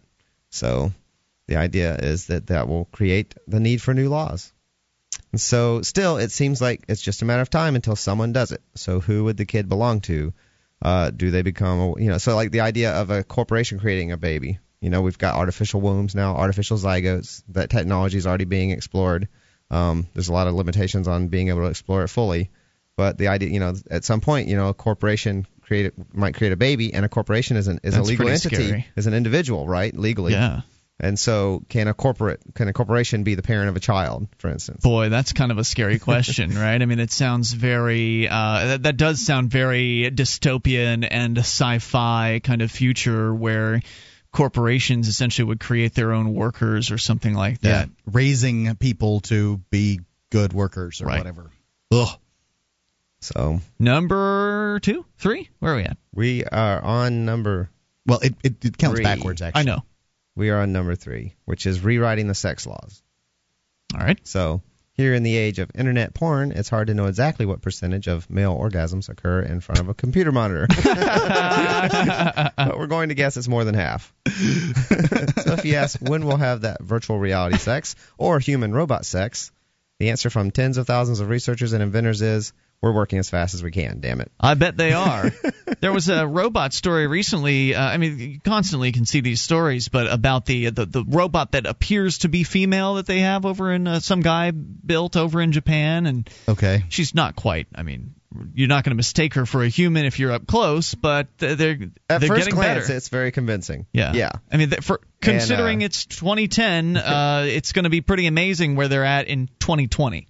There is one company says they have a fully immersive VR pod, virtual reality pod, that should be on the market by 2014. Experts say sex robots will be on the market by 2050. Oh wow! I would think they'd be here much sooner than that. What kind of experts worry about this sort of thing? The awesome kind. It doesn't seem like there's anything to worry about. I mean, that seems like it's a given that sex robots, I mean, they already have various different sexual implements and toys and things like that. They have, I remember we talked about it years ago on this program, the Real Doll, which is something that, people can pay thousands of dollars for and essentially have what is a very expensive version of a blow-up doll. It's not blow-up at all. It's something that is, I don't know what the hell it's made out of, but it's very customizable and everything. I presume they have male real dolls as well, Dale. I don't know. It's been a while since I've looked into it. I don't know either. I've never looked into dolls. But it would just be... My imagination's better than the doll could be. So. I agree. Yeah, that's fine. I agree with that. I'm just saying they already have some very realistic-looking dolls. It would just be a matter of combining those with robot technology, which, as we've seen, they're starting to come out with. And once they have hot robot sex, then this whole overpopulation scare that's going on, it might really be taken care of, because combine the robot with a fleshlight and you got it going. It'll be taken care of, I would say. Well, and I wonder what it'll do to. I wonder what the robot sex industry will do to the I guess the demand that's out there for real sex. Really, I mean, it's a serious question. That's one of the questions they raise. Actually, is what will this kill the prostitution industry? Well, you don't have to deal with getting diseases. That would go away, right? And you certainly don't have to deal with. At the very least, they'll drive the cost down, won't it? Because it'll be increased competition. It will be increased competition. What do you think it'll do for marriage? That's what I'm saying, for couples and for relationships and all of that. Because I can tell you, prior to my wife, that the vast majority of women that I dated, you dated them for sex, personality conflicts, right? So I'm just thinking that maybe that's done by a lot of guys out there, and then that the personality who wants to put up with personality conflicts when you can have a compliant robot mistress? I wonder what that would be. Imagine an AI that adjusts to your personality as you hang out with it. It has to be possible, right? But I don't know, because the question, when you make really good AI that's more and more like a person, it has to start simulating free will, or at least the compatibilistic version of free will, and so and then how can it be so adaptive and yet also be intelligent and thinking and be able to make decisions on its own and things like that. That's actually that's something that's very complicated for me. So, Dale, would you accept a house bot as opposed to a house boy?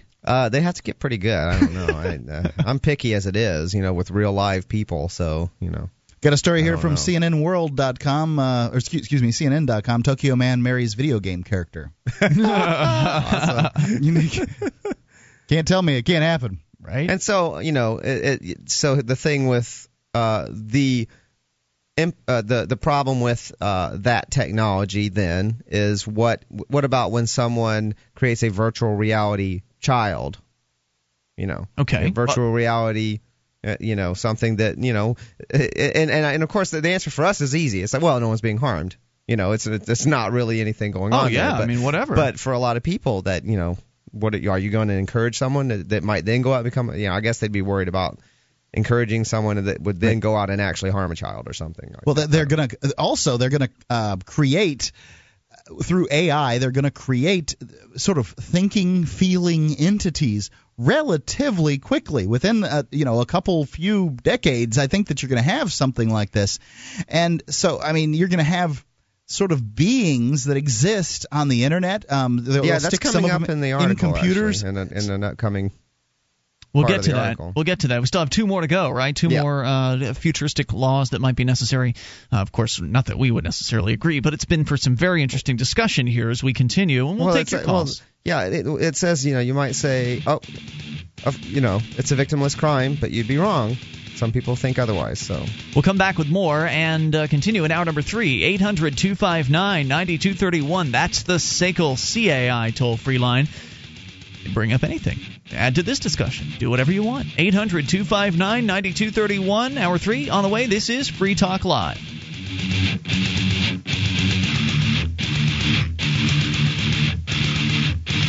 How long can you hold your breath? Not long. After air, water is the most critical factor for life. There are dozens of toxic substances in tap water, even pharmaceutical drugs that city processing can't remove. Sadly, most bottled water isn't much better. The chemicals in the bottles themselves are a serious health concern and a huge environmental problem. Filtering your own drinking water is the logical answer. You'll have a much better quality of water and save a bunch of money too. Aquasana filters are thorough and more affordable per gallon than even pitcher-type filters. Aquasana is consistently voted the best choice by Consumers Digest. The filters are easy to use and install. Call 866-NO-BOTTLE to order or link online through freetalklive.com. If you'd like a 20% discount, and who wouldn't, when ordering online, use the discount code FTL. Again, that's FTL. Or call toll-free 866-NO-BOTTLE and tell them we sent you to get a great discount on all Aquasana products. Drink smart. 1-866-NO-BOTTLE.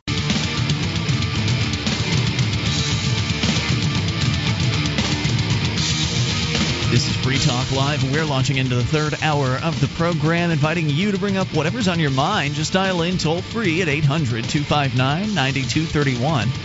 That is the SACL CAI toll-free line, 1-800-259-9231. Tonight, it's Ian with you. And Dale. And Mark. And you can join us on our website at freetalklive.com. We give you the features for free, so enjoy those on us. Again, that's freetalklive.com. And we're going to continue here in a moment.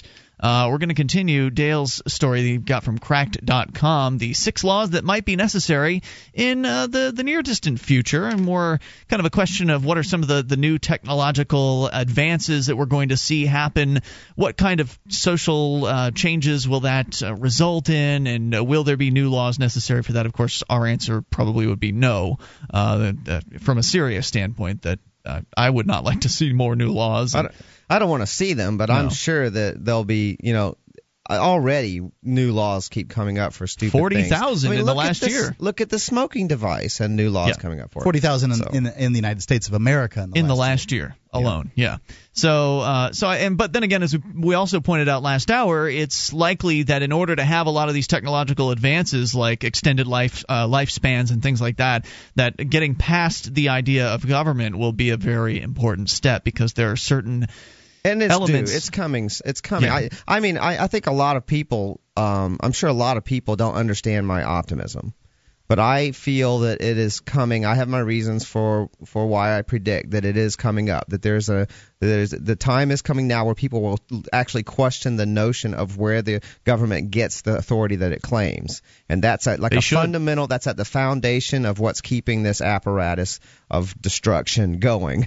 So, I think that people want better customer service, and there's no organization worse at providing customer service than the government. I mean, their solution for a customer service problem is to throw somebody in jail, and if they don't like that, and that's is to because kill they them. can, and so they have that's where the authority has to be questioned for that to change. It's because they can. Yeah, it's because they have this ultimate power. I have and, a similar and this ultimate authority. So I have similar optimism that I think that humans are moving towards more liberty, and I think that now in today's technological world that things move more quickly, and I think that we are. Yeah, the memes travel more quickly. Yeah, that's where a lot of my optimism comes from. Yeah. And I'm looking at I'm looking at an idea that is contagious. An idea spreading, and it can could be good or bad, but a meme can be good or bad, but it's an idea that spreads and is contagious and grows. So with the sex bots, there is the idea that for instance, Christopher Hanley was charged with possession of child porn and bestiality porn drawings. So the images didn't have any real children. Was this the manga ones? Manga drawings, and he was arrested for it. So, and it gets 10 times more complicated when you have sex bots that are intelligent and qualify for human rights. And then what if the sex bot isn't in the mood? Is it then rape? And what if it's a child sex bot? Right, and this is this is something I absolutely believe is going to happen, because some people like the whole the whole rape thing as a sexual outlet or whatever, and some people will simulate it with their partners, and some of their partners like it, and it's all very weird. And then you throw in the weird pedophile curveball to this, and if you do have sex robots out there, I think that within a relatively short period of time, I'm talking about months, not years, you're going to see the screaming, fleeing child sex robot, rape sex robot out there, because you have some pedophile will want the child that goes tries to run away, and they can grab him and do whatever they want to do. I don't think it'll happen that fast if it does happen, because that's going to be. I mean, what company's going to want that PR? I don't know. There's a lot of companies. People just don't care, man. There's a lot of. Well, first of all, the term pedophile is a lover of children. We've interviewed a pedophile on this show extensively, actually. So it's very unlikely that pedophiles would be the ones. Oh, come on, those man! Are rapists. You know what the Mark. term You're means. talking about a rapist, right? You know exactly what I mean here.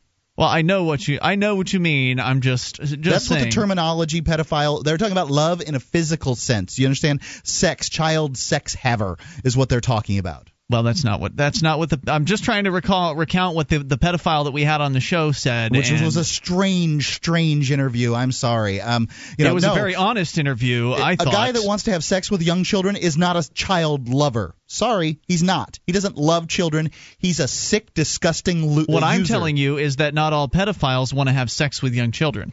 That's what I'm telling you. Sorry, the word is ruined. Why are you trying to save it? Well, I'm not trying to say it, but I'm just pointing out that they're not all necessarily rapists. 800-259-9231. That's what it means to people. So that actually leads into number 2, which is legally redefining slavery.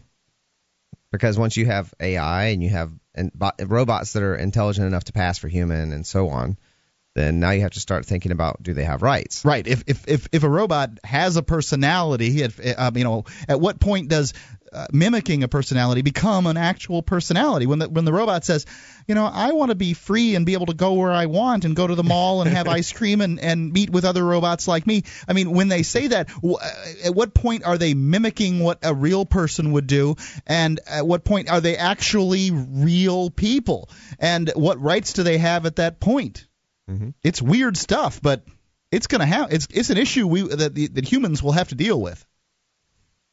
I think. Was there more? Yeah. Well, there's extrapolation on that. Okay. So how long will it be until robots are as smart as a person? 2029, according to somewhat crazy Ray Kurzweil. So 2029. Yeah, that guy's pretty visionary, I would have to say, from what I've heard of from what I've read of Kurzweil. Yeah. And Michael Swaim says it's already happening. although he's described as outright crazy. One thing is undeniable. If the present rate of progress continues, computer processing progress. This is what happens when I try to read on the air. If the present rate of progress continues, computer processing power will surpass the brain of man in 2030 and woman in 2038.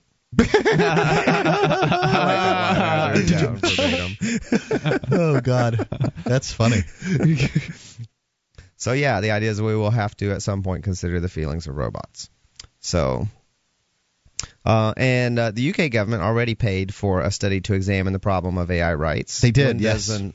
When does an AI fit the legal definition of a person? When does a government so stupid that they're going to do studies on things that they have no idea about? I mean. What if the experts predicting humans will be able to upload their minds to computers by 2050 are correct? Will those uploads be considered people? What's the difference? So everybody's doing the math. Will I make? Yeah, that's exactly what I was thinking. I'll be 70. Okay. I did the math. Trust me. I'm like, I need to work out a little more. I'll be 80. Watch my diet to make it just long enough. If I do make that it, remember, hump, don't forget I smoked for years, decades. Oh, they might have some sort of lung cleaning technology by that point. Well, maybe I've quit early enough. It's possible my lungs will survive. Yeah. Anyway, George Burns made it to 100, and he smoked all the way up to the end. George Burns smoked cigars, and you don't really. He didn't get mouth cancer. You don't inhale much. Mouth cancer. Kids don't smoke, but mouth cancer largely overblown compared to lung cancer. Okay, your mouth can handle smoke a heck of a lot better than it does than your lungs can. I love this last line actually on number 2 in this section. It says, "So what's the protocol when the next generation of super smart predator drones refuse to go into battle because they've calculated that pacifism works better?" I think that they will find that.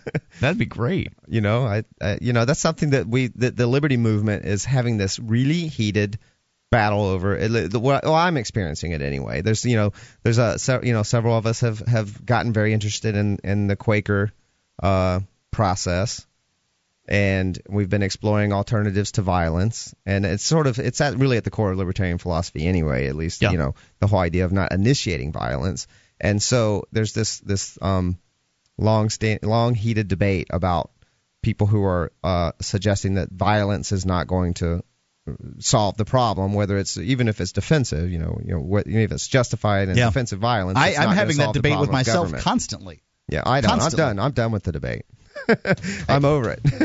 I do not believe violence is going to solve it, defensive, justified, or otherwise. So I'm with you, Dale. 800-259-9231. That's the SACL CAI toll-free line. You can bring up whatever's on your mind. Take control of the airwaves. This is Free Talk Live.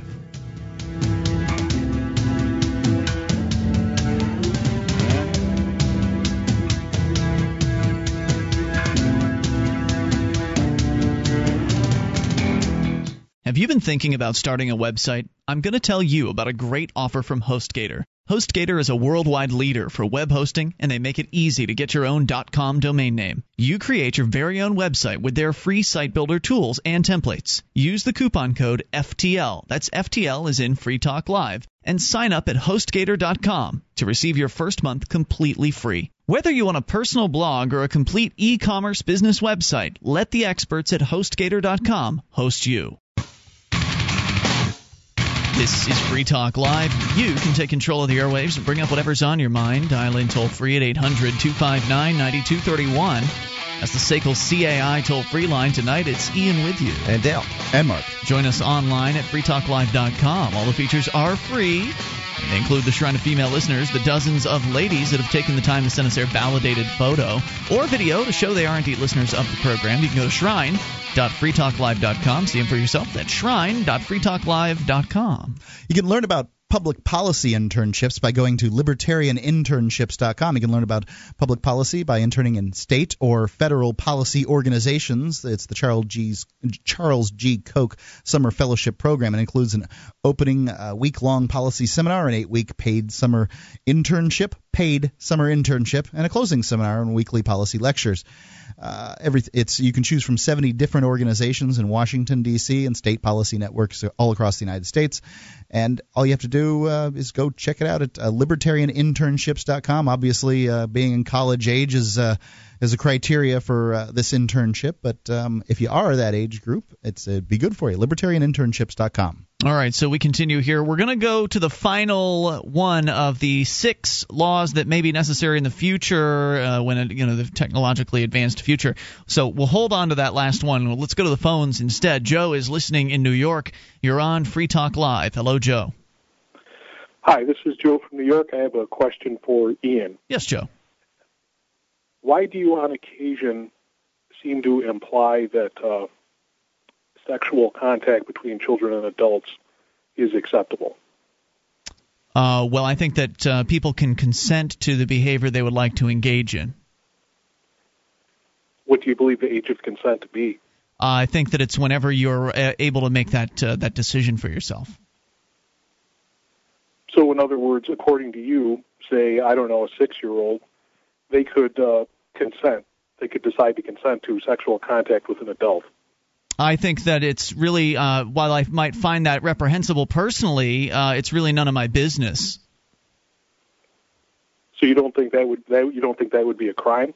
I can tell you, sir, that I engaged in sexual contact with somebody who was 16 when I was 10, and I thought it was 11. People would call whatever. I don't remember exactly what year it happened, but I was pretty darn young, and I was fully able to make that decision for myself. Would you call that a crime? Absolutely. Of course, it's a crime. Why? Children don't have the developmental ability to consent. I mean, that is just a clear, obvious fact, and it's simply disturbing that you wouldn't understand that. But I have an idea on why you might not, and that's because many abuse victims, due to the psychological trauma of the abuse, make up excuses for their abuser and basically blame themselves. Oh, no, I don't feel like I was abused. I consented. You understand that? See, this is what's very insulting to me, that you can sit there and say, well, you were too young. You didn't know what the hell you were doing. You're 10 years old. You can't make those decisions. That was illegal what happened. That was a crime. And I'm telling you, Joe, that I absolutely knew what I was doing. I made the choice to climb out of my window at night. I made the choice to climb in his window. And I made the choice to engage in the activities I engaged in. Not him. He didn't force me into it. He got video games out of it. Ian, that's a totally ridiculous idea. You're fooling yourself. And it's ridiculous that I am an individual who can make choices? Let him finish. Not at 11 years old. I highly suggest you see the psychiatrist, Dr. Ross. His website is rossinst.com. And if you find that challenging to believe, perhaps your co-host may want to consider what you're making the liberty movement and your own show look like in saying these utterly criminal, ridiculous what I'm topics. Making the movement look like by being honest about myself and my life and my choices. Well, wait a second, Joe. I this agree. Infuriates me, by the way. I agree with you that this it disturbs me when he talks about stuff like this, and I've been on the show for a long time now, and I wonder to myself the same things that you've asked. Now, I would never level an accusation at him like that, but I wonder, how did his gay child prostitution affect his decision-making skills today? But I guess I have to ask some questions. So, maybe it made me a little more open-minded toward the ability of young people to be able to make decisions for themselves. You sound open-minded right now. But what I have to ask Joe, I have to ask you some questions. So he made some decisions, and let's call it 10 years old. He had previously said 11, so it probably spanned a period of months, and maybe it crossed that particular Possibly. Arbitrary boundary. What if he, the individual that he decided to have sex with at that time, and I believe a 10-year-old can decide to do something, but I also don't think that they necessarily know what the repercussions are of their actions of everything. What if that person had been 11? Would that be rape? Absolutely. So two 11-year-olds. Well, wait a minute. You're saying two 11-year-olds. Oh yeah, I'm sorry. And a 10-year-old and an 11-year-old decide to have sex with each other, because in this case, a 10-year-old and a 16-year-old decided to do that, right? So I'm trying to figure out what your boundaries are, and what you got to remember, Joe, is that everybody has different boundaries. Mine sounds similar to yours, but I'm just trying to figure out what yours are, because there's people out there that are bat-s crazy on this issue. On both sides. Well, it depends on what they did, what the circumstances were. Were they, that would be a matter for, a doctor or someone else to take a look at. But, if they were involved in activities of the type that Ian has previously discussed, yeah, I'd have to say it's rape. Well, who raped whom? Even if they were two 11-year-olds. But who raped whom? That's a really hard thing to grasp, the idea that there's rape when there's two children. The one who starts There's not really an advantage. Starts it. I mean, I find it very disturbing, the idea of I do find it very disturbing, the idea of an adult because children are taught that adults are authority figures and that they're supposed to do as they're told, and so I do find it very disturbing, the idea of an adult using that and taking advantage of a child, and I think there is so much potential for exploitation there, and so I do definitely emotionally relate to what you're saying. What concerns me when you say you want to you say, well, what's the age of consent, and that's this arbitrary number. Who gets to decide that is the question that comes to mind. It's not arbitrary whatsoever. It's well established. There's been what are you talking about? In Canada, it was 14 for the longest time. As long as different people, the problem is different people are going to always disagree on it, and you may have some very good scientific studies to point out, and those would be good things to use as evidence for trying to figure things like that out. But then the question is, if I don't believe in a state. To me, that's a religion that doesn't make any sense, and so I don't believe in this entity that has authority to establish these arbitrary numbers. And so I would look at that and say, okay, I recognize there's a problem here with the potential for adults to exploit children who are not in a position to defy their authority over them that they feel they have over them and things like that. That's an attitude I'd like to dispel. I think it would be healthier for protecting children is get this notion out of their minds that they must obey all adults. I don't think that's a healthy thing for a child. I think that we need to teach them better self-respect to begin with. But my concern is, how do we address this problem without a state, which I see as a fictional entity? So, and I think at some point we have to allow, put the burden of responsibility back on parents to protect their children. The way you address problems like that is through the free market. Now, here's a question I have for you guys: how many people in the Free State movement have a similar mentality to Ian on this issue? I would say it's probably minimal. That's my opinion. I think that most people in the Free State Project movement would be. How would we know? Most people wouldn't talk about this. It's just a guess. Right. They most people are afraid wouldn't. to talk about it if they did feel. I'll tell you what, Joe. We'll bring it back here in a moment. Hang on, if you don't mind. 800-259-9231. Because I've got some questions for Joe about what he's defining as rape. There wasn't actually any intercourse that went on in my situation. Was that rape? It's Free Talk Live. DVD, books, music, instruments, periodicals, computers, software, electronic, photo, cell phone, office product, home and garden, bed and bath, furniture, kitchen, pet supply, automotive, hardware, apparel, shoes, jewelry, grocery, healthcare, sports and outdoors, toys, games, used, and more. It's a department store at your fingertips. Amazon.freetalklive.com. Get all your shopping done, a great deal, delivery to your door, and a percentage of your purchase will go to Free Talk Live when you enter Amazon through Amazon.freetalklive.com. This is Free Talk Live, and you can take control of the airwaves toll-free at 800-259-9231. That's the SACL CAI toll-free line, 1-800-259-9231. Tonight, it's Ian with you. And Dale. And Mark. And you can join us on our website at freetalklive.com. All the features are free, so enjoy those on us. Again, that's freetalklive.com, and the features include our updates. You can go to updates.freetalklive.com to get on the list. And you'll be kept in the loop via email whenever there's something you need to know about Free Talk Live. Go to updates.freetalklive.com. And Free Talk Live has teamed up with Midas Resources to bring you the best prices on gold and silver that we can find anywhere on the Internet. We have U.S. Eagles, British Sovereigns, 20 francs, Lakota Nation silver rounds, Montana silver reserves, and you can go see the whole bevy of the array at gold.freetalklive.com. That's gold.freetalklive.com. All right, so we continue. I think we still have Joe on the line here in New York, and I know that, Mark, you had something you wanted to get out that you weren't able to get out in the last segment. I had some questions for Joe. Joe, you originally called in to ask me about my belief system in regards to young people very young people and their ability or inability to consent to sexual activity. I say that they can. You say they can't. However, you said that you think that the free market should be able to handle it. And, of course, I agree with you on that point. I think that if people are doing things that you disagree with, you're fully within your rights to ostracize them for that sort of thing. But if two people are saying they consented, I don't think that you should be putting anybody in jail, personally. I think it depends if they have the ability to consent or not. That's the whole point. Okay, so then you don't want to leave it to the free market. You do want to put people in jail cells then, right? Well, I mean, I think you're twisting words and putting it that way. I mean, I think that the free market can find answers to this solution, and I think that'll be done in the future. I think it will evolve. But, I think I just wanted to call up and mention this, what to me sounds like obvious fact, and I think it's something that, I mean, how could this not hurt your show? How could this not hurt the Liberty Movement? Oh, I think that it has hurt the show. I think that this very conversation has lost us an advertiser that we had for quite some time. And I try to get Ian. We have had this conversation on and off the air that I don't want him to ever talk about this issue. But I'll just talk about it more then. Right, because he's a stubborn guy, and I think it's an important issue.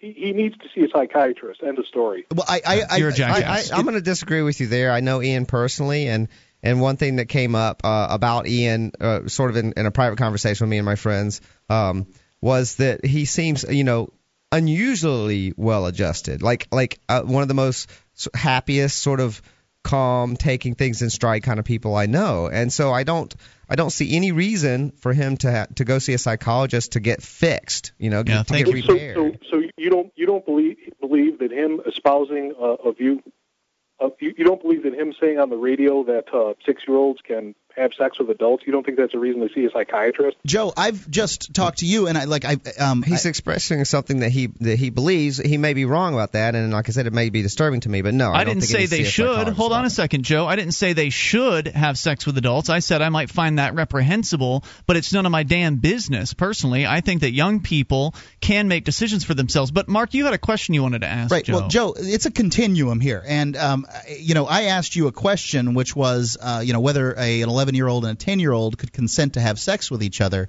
and you said that you believed that it was the initiator's fault of whatever this. He called it rape. Crime. This actually, rape that was rape, that the initiator tried to do such a thing. And in my experience, I had a young girl that was 2 grades younger than me that lived next door to me, and she attempted to initiate something like that. Okay. How old were you? I must have been about 10 or 11 or something like that. And she was? She would have been 2 years younger than I. 2 years younger, okay. And so I guess what you're suggesting is that this 9-year-old girl should have been put in prison for rape, right?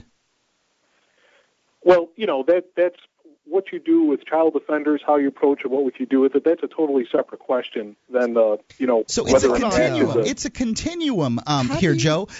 Wait a second, Tail. Because what I'm asking you is, in Ian's case, it was a 10-year-old and a 16-year-old. You've decided that the 16-year-old's an adult, and I kind of agree. To me, I find this whole situation that Ian participated in very disturbing. But he's walked away from it, and what he says to himself, and I think it's a powerful position, is I made those decisions. That's how it was for me, and I question. I've had to step back and question everything that I think about this particular issue, and so I'm asking you some questions here, and I wonder whether you're willing to think about it at all. Can I add to that too? And I think it's totally in line with the questions you're asking him. You just called the child an offender when you said that they can't consent, and how can that child who's unable to consent at the exact same age as the other child or a year apart, how can they be an offender when they can't possibly know that it's wrong? Here's another way to look at that would help explain it. And of course, children are different than adults, so a child offender is different than an adult offender. But for example, a child was brought up in an extremely physically abusive environment and had been taught to, say, hit people, even hit them with baseball bats, brutally hurt them. Mm-hmm. Now, obviously, that would be totally unusual, but let's just say, hypothetical, that happened. And this child brought up like that one day goes out and clocks some other kid with a baseball bat and severely hurts them. Now, did that child commit a crime? Well, obviously, yes. Now, what you do with that child afterwards, that's kind of a different story. Do you send him to doctors? Do you have him Do you punish him somehow? Well, that's more debatable. But, the question of whether it is a crime or not is not debatable. Well, that's not. I understand that analogy falls apart though really badly because you're talking about like someone hurting someone else. And the case of the adult with a child, I can understand the disturbing part of that is that that adult can take advantage of their authority position and there's just sheer physical power to convince the child to do something they might not otherwise have done. And so they can exploit the child. But another child the same age, that doesn't apply. And again, you're calling that child an offender, like whoever initiated it, that one's an offender, but that situation doesn't apply, so it's not an exploitation anymore. It depends on the circumstances.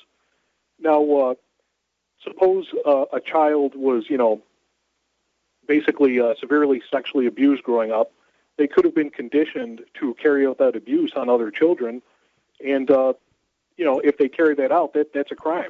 I can see what you're saying, but the situation that was presented to you wasn't presented like that. I mean, just presented as it was, an 11-year-old and a 10-year-old engage in consensual activity, sort of exploring sexual exploration or something, and who did what to whom? Who's the rapist? And you say whoever initiated it. I'm saying it depends. It depends on the circumstances, what they're doing. Like, for example, are they running around naked? Are they doing something like that? Well, that's one thing. But if they're below a certain age, which is probably about, say, 11 or 12, somewhere around there, and then they carry out actual sexual acts, then it's basically pretty much certain that that one child is doing some perpetration, reenacting something that's already happened to him.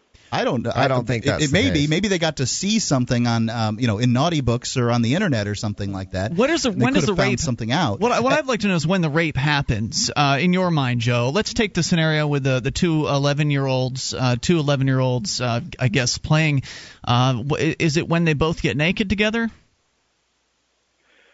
I think it's when sexual acts take place, for example, penetration or acts involving oral sex? genitalia. Oral sex? I would say yes. Okay. What about digital manipulation? What about using one's hand on another's? I think that would be rape. That's rape. Well, even though it sounds like consensual. playing doctor to me. Two kids, no adults involved, and they touch each other. See, now, Joe, I would that rape. And you're saying that would not possibly happen without them reenacting something. I don't buy that. No. Thank you, Joe, for the call. Appreciate hearing from you. I think people like Joe are ruining the liberty movement by their level of intolerance towards other people's sexual decisions.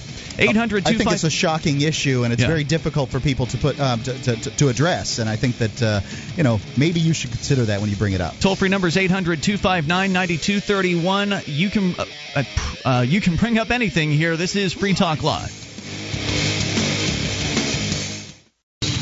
This is Free Talk Live. You can take control of the airwaves. Dial in toll-free at 800-259-9231. That's the SACL CAI toll-free line. 1-800-259-9231. Tonight, it's Ian with you. And Dale. And Mark. And you can join us on our website at freetalklive.com. All the features are free, so enjoy those on us. Again, that's freetalklive.com. We continue here. You can call in about absolutely anything. Let's go to Preston in New Jersey. You're on Free Talk Live. Hello, Preston. Hi, gentlemen. How you doing tonight? Super. Thanks for taking my call. What's on your mind tonight, Preston? I'm one of the young men that has been protesting for fathers' rights. It's a nonprofit group that tries to bring public awareness to the courthouses, and I'm also personally involved. I have a 3-year-old daughter who I helped give birth to with the doctor, and I didn't see my daughter for Christmas or her birthday, December 2nd. And I've been protesting in front of the courthouse in Woodbury. In fact, I called you gentlemen one time prior, I guess about 3 months ago maybe. And, I'm a veteran. I served my country honorably.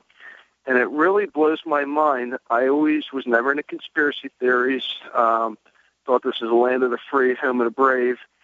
And it just seems like our Constitution is trampled on. It seems like we don't have a freedom of speech. Case in point today, I ended up getting arrested, and in fact, I just got released from the hospital. I was arrested at 1 p.m. by sheriff deputies, and they felt it necessary to cause contusions to my body. and to threaten me, of which I'm going to take action tomorrow, legal action. But still, it's the point.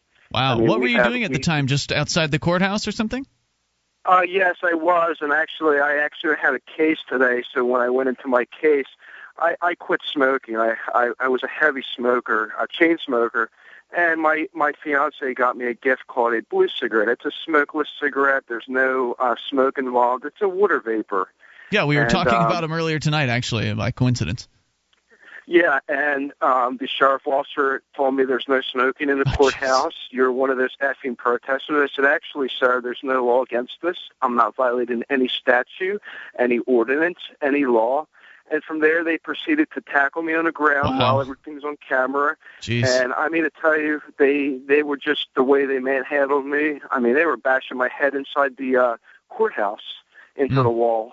And, you know, I can handle myself. Like I said, I'm a veteran, but it gets to a point where you can't win fighting these people. I mean, they you know, and they had the lieutenant parading me around down the stairs saying, we finally got you.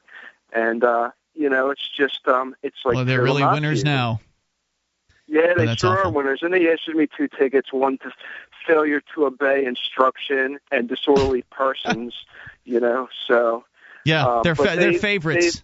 They love pulling those out when they don't actually have a real crime to charge somebody with.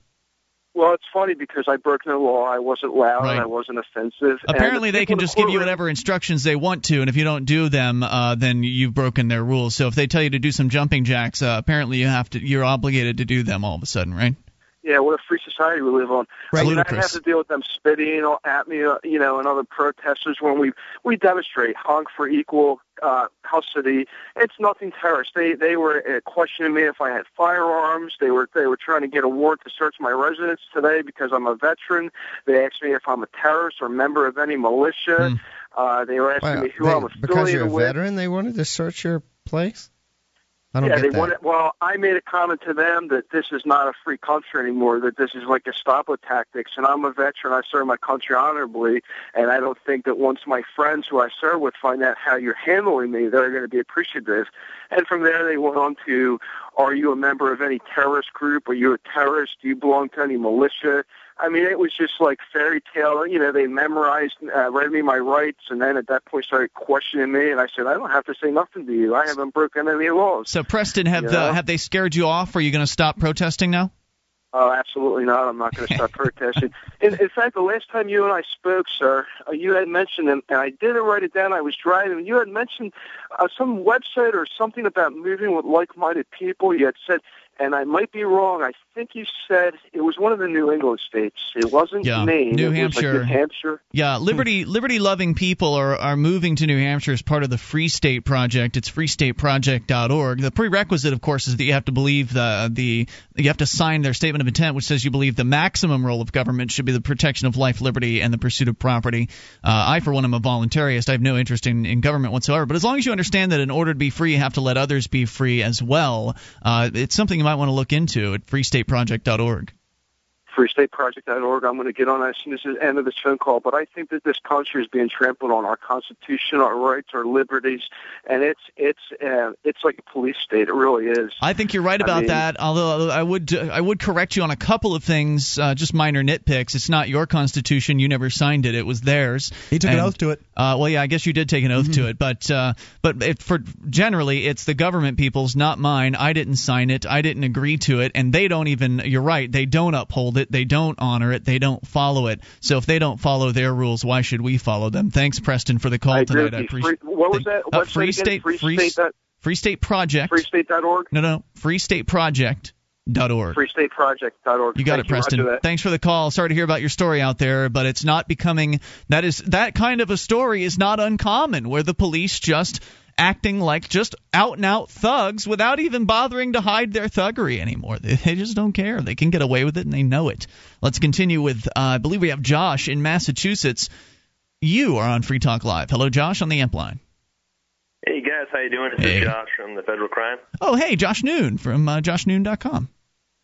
That's right. Hey, what's on your mind tonight? How you guys doing Good, tonight? good. Hey, I'm calling about marriage licenses. My fiancée, Lauren, and I are getting married in August.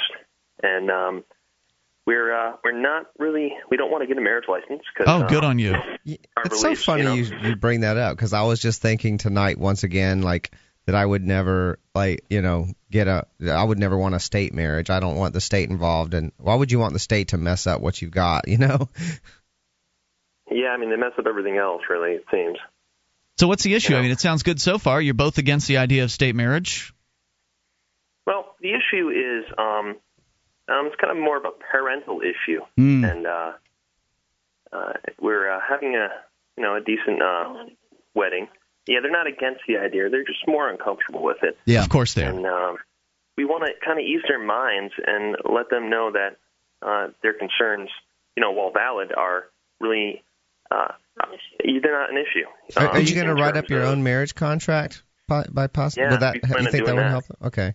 Did you mention to them that George and Martha Washington didn't have a marriage certificate, and that marriage certificates are a relatively new document, and that marriage certificates were brought out by and large to limit races from marrying together, so they've always been an exclusionary document of control by the state? Have you mentioned any of these things? Well, I wish I could word it like you do, Mark. Every time her father talks to me, I really love and like and respect the guy and her whole family. They're really great people. But every time they talk to me, I kind of get a little choked up and don't know what to say. So we've decided to write everything down, the pros and cons, and any questions, and we're trying to answer any questions that they may have. And we've only come to a couple that seem to be that we can't cover. And one is claiming the marital communications privilege in court, which means that the court can't force you to disclose contents of confidential communications between you and your spouse during marriage. And the only concern we have with that is we haven't been able to find any cases where someone without a marriage license has gone into court and been challenged with that. I've done had to participate in legal actions while married, and not one time has the court asked me for my marriage license. Marriage is just it's kind of like a high school diploma. A marriage license is like a high school diploma. You act like you've got one, and nobody questions this thing because it's such a common thing. So and many people from different countries wouldn't have documentation for marriage either. So, I know. If you went to, I don't know, Pago, I don't know, I'm just making something up. Somebody from Pago is probably going to call. But, you went to Pago and you got married on the beach there in the beautiful South Pacific, wherever Pago is. And, you may or may not have a document to prove that you, in fact, are the loving spouse of this individual. Josh, what was the second issue? Because we're short on time. Okay, yeah. Well, the second issue, not really an issue. I would like to hear from other people. We set up an email address. It's called nolicensewedding@gmail.com. And if anybody has any experience with not having a marriage license, and positive or negative, please let us know. That's excellent. nolicensewedding@gmail.com. That's correct. Plug it on Facebook too. I'll bet you get people to go there from Facebook. Yeah, if you start a Facebook group, I'll join it because that's a subject I'm interested in.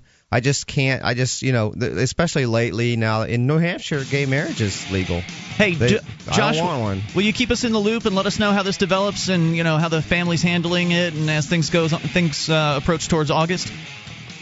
Yeah, we'll do, guys, and I'll see you at the Liberty Forum with the band, hopefully. Thank you, Excellent. dude. Appreciate it. He rocks, by the way. Josh Noon. Really. Great That's band. NOONE, joshnoon.com. More tomorrow night. See you online in the meantime at freetalklive.com.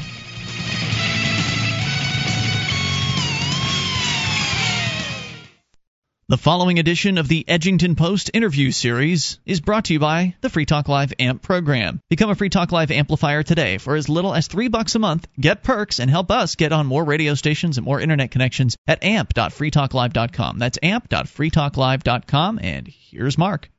All right, it's another installment of the Edgington Post interview series, and this is Mark Edgington, and today I've got with me is Dennis Goddard from the New Hampshire Liberty Alliance, and Andy. How do you pronounce your last name? Because I've got a way in my mind I pronounce it, but I prefer you say it first. It's Demers, but you can say Demers if you want. It doesn't matter. Okay, good. I've been saying it right all along. Thank goodness. Yeah. So I think actually I'm the one that says it wrong, but whatever. Probably true.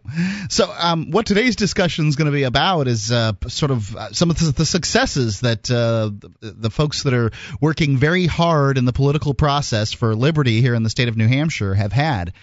And Dennis, you spoke to me on the phone about you had just gotten out of some kind of disgusting government committee where they're talking about FEJA outreach or FEJA and how that may very well be law. A fully informed jury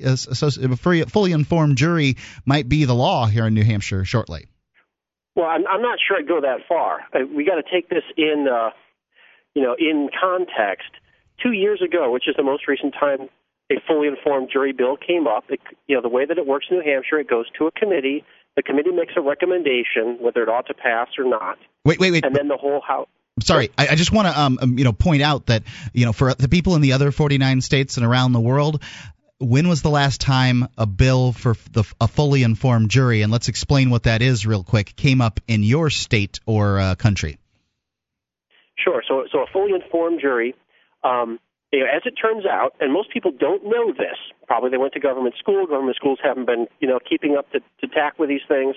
It turns out it comes all the way back from the Magna Carta that a jury has the right, in fact, a responsibility to judge both the facts of the case, did so-and-so in fact do the thing that is against the law, and also to judge whether the law itself is just. Right. And if the law itself is not just, the juror may find the defendant innocent because the law was bad. And this is the way, for example, that prohibition. Largely, one of the reasons that prohibition failed in this country and was eventually repealed is because they knew they could get the barkeeper. They knew they could bring him, they could arrest him, they could bring him up before a trial of, before a jury of his peers, and they could say, we guarantee we can prove that you own the liquor, we can prove that you are selling the liquor, and all the people on the jury just go, that's right, he sold liquor, and no problem, no fault, no guilt. Yeah. And that's, I think that the prohibition, that what happened during prohibition with the fully informed jury is basically people don't know that juries can make this decision that the law is bad, and that's really why it had started going away, because, well, it really has become a nation of laws, and those laws stink by and large. So they don't want the average citizen believing that they have any kind of ability to react against those laws. And, for us libertarians, or for people like me who are more anarchists, we tend to be so far into this that we forget that the average Joe has no idea what the hell we're talking about with this stuff, so they don't have that sense of righteous indignation burning in their soul. And so they're hearing this for the first time, and they go, what the hell is that? And then what happens? So first of all, the good news is the state of New Hampshire, any legislator can submit a bill, any bill they want, and that bill has to be heard by the entire 400-member House. It has to be debated on the House floor. It cannot be shut down in committee, no matter what anyone says. Okay, right. So that's a good thing. We can educate these 400 people. But the other aspect of it is that in every state, when you put up a bill like that, who do you get coming and testifying against it? Well, you get people like judges and attorneys general and all kinds of state bureaucrats like that. And, one of the things that's beautiful about New Hampshire is that we have the Liberty Alliance. And I think today, a lot of people who maybe never came to the State House before, never saw how this process works, if the only experience you have in politics is going to a rally and chanting, you think, well, gee, that's not very, what the hell is that? That's politics? No, that's not. 99% of what happens is in one of these little committee rooms where there's about 20 people on the committee, none of whom are experts, none of whom know really, all they have going for them is they were popular enough to get elected, and that's all they've got going for them. They were popular enough to get elected, and now for the first time ever, they're hearing about this thing called an fully informed jury, right? Right. And so when a bureaucrat like a judge, and we had one come today, a judge comes and sits down before them and says, well, I'm the Honorable Judge Lynn, and I can, let me first make something clear. This isn't a right, it's a power. And start using all these weasel words and judge words. One of the things that the New Hampshire Liberty Alliance does is we help people know how to combat these people in public testimony, where what happens is one side talks and someone from the other side talks and someone from the other side talks, and you each get a chance to say your piece. And the people who are sitting there on the committee, who are these nice people that can get elected that don't really know what the hell's going on, frankly, if you can manage to sound, not like a raving lunatic, but sound like this is actually the responsible thing. And so, in my case, I came up and I said, well, I don't have a doctor of jurisprudence, and I am not going to contradict Judge Lynn, who came up and talked to you. But I would note that the first Chief Justice of the United States, John Jay, quote, in, this state of Georgia versus Brailsford 1794 said, quote, you have a right to blah, blah, blah. And he used the word right there. Mm-hmm. And that just knocks the knees out from underneath this all-powerful judge. And all of a sudden, all the people on the committee are saying, well, sounds like he got trumped, right? Yeah, sounds that way. If John Jay says you're wrong, from a legal standpoint, you sound like you're wrong. And something that happened today that I'm very excited about, when this happened 2 years ago, this fully informed jury bill, it came out of committee 15-1 against. It came out a no-hoper, and it died. Now, a difference between 2 years ago and today, this time, we were organized. Last time, 2 years ago, we were so busy fighting on things like Real ID, which frankly is a bigger fight. We didn't have the throughput or the manpower to fight for jury nullification. Well, now Real ID is put to bed. We've done that. We're done. We won. We're not going to have Real ID here. So we can move on to the next thing. And what happened, one of the committee members, and it's actually several committee members mentioned this, they said, look, and they asked one of the people who were testifying against the bill, they said, look, we got truckloads of email. We got email after email after email from New Hampshire constituents who are telling us that this is a good bill and that it sounds reasonable to us. I mean, don't you have a right to know what your rights are? Sounds that way. So they're on. I don't know what the number's going to be, and frankly, I'll be surprised if we convince half of them to go our way. But I can tell you what, there's no way it's going to be 15-1 against, and that means we have enough ammunition to have a really good floor fight, and I would say there's a chance. Is it likely we're going to win? No, I think we got less than a 50% chance, but every time we do this, we come out better, and there's more of us this time in the legislature than there was 2 years ago in the legislature. Yeah. I think it's very exciting. So one of the things that Dennis is touching on that I think is very important that people often overlook or don't understand is, people like to say in the political process, the technology is neutral. And what they mean by that is that, the same tactics that you can use on the left, you can use on the right, and, libertarians and statists and whatever can all use the same political technology. One of the things that the progressive movement has been very successful with over the last, maybe 50 years or something, is incremental gains. A lot of libertarians like to think that political action and achieving liberty is going to come in one big step, and frankly, that's not the case. And people get discouraged and whatever when they see incremental change. But frankly, that's positive. That any change is positive. And one of the things that the left has done repeatedly is take on losing battles on purpose. Well, you have a lot of activists that you can organize. You have a lot of data on people that you can collect. You have opportunities to wage war in the press and change the entire tone of the debate that happens in the public policy process. So, even losing a battle isn't really always a bad thing. It's still, in a lot of cases, incrementally changing public debate in your process. I mean, how long did it take for the healthcare debate to get to where it is today? I mean, they had 60 to lose years. An awful lot of, they had to lose an awful lot of battles before they're, getting to today's thing. And every time they mobilize more people, they get more people involved, they change the debate. So, I wouldn't be surprised if we don't necessarily win the FTL bill this time. If we've made significant incremental gains, then I'd be willing to bet the next time is even more successful, if not 100%, getting the bill passed or whatever. Yeah, and what I got to interject there is that the numbers and the mathematics, because of the Free State Project, are what's on our side here. It's not just educating more people. It's also the fact that, just from what I'm seeing, every 2 years, because elections here every 2 years for House of Representatives and for Senate, every 2 years there is more of us, more free staters, more libertarians, more strict constitutionalists, and hopefully someday more any abject anarchists getting elected into those positions and voting the right way on every single bill. I mean, my nose count on the FTL bill, based on the kind of questions that the committee was asking and who seemed to be with us, who seemed to be against us, one thing I can guarantee, it's not going to be 15-1 against. I know we got more on our side than that, largely because of people just sending emails to the representatives saying, this is a good thing, you ought to look at this. You'd be amazed that actually does work, especially on these bills that no one's ever heard of before, aside from libertarians.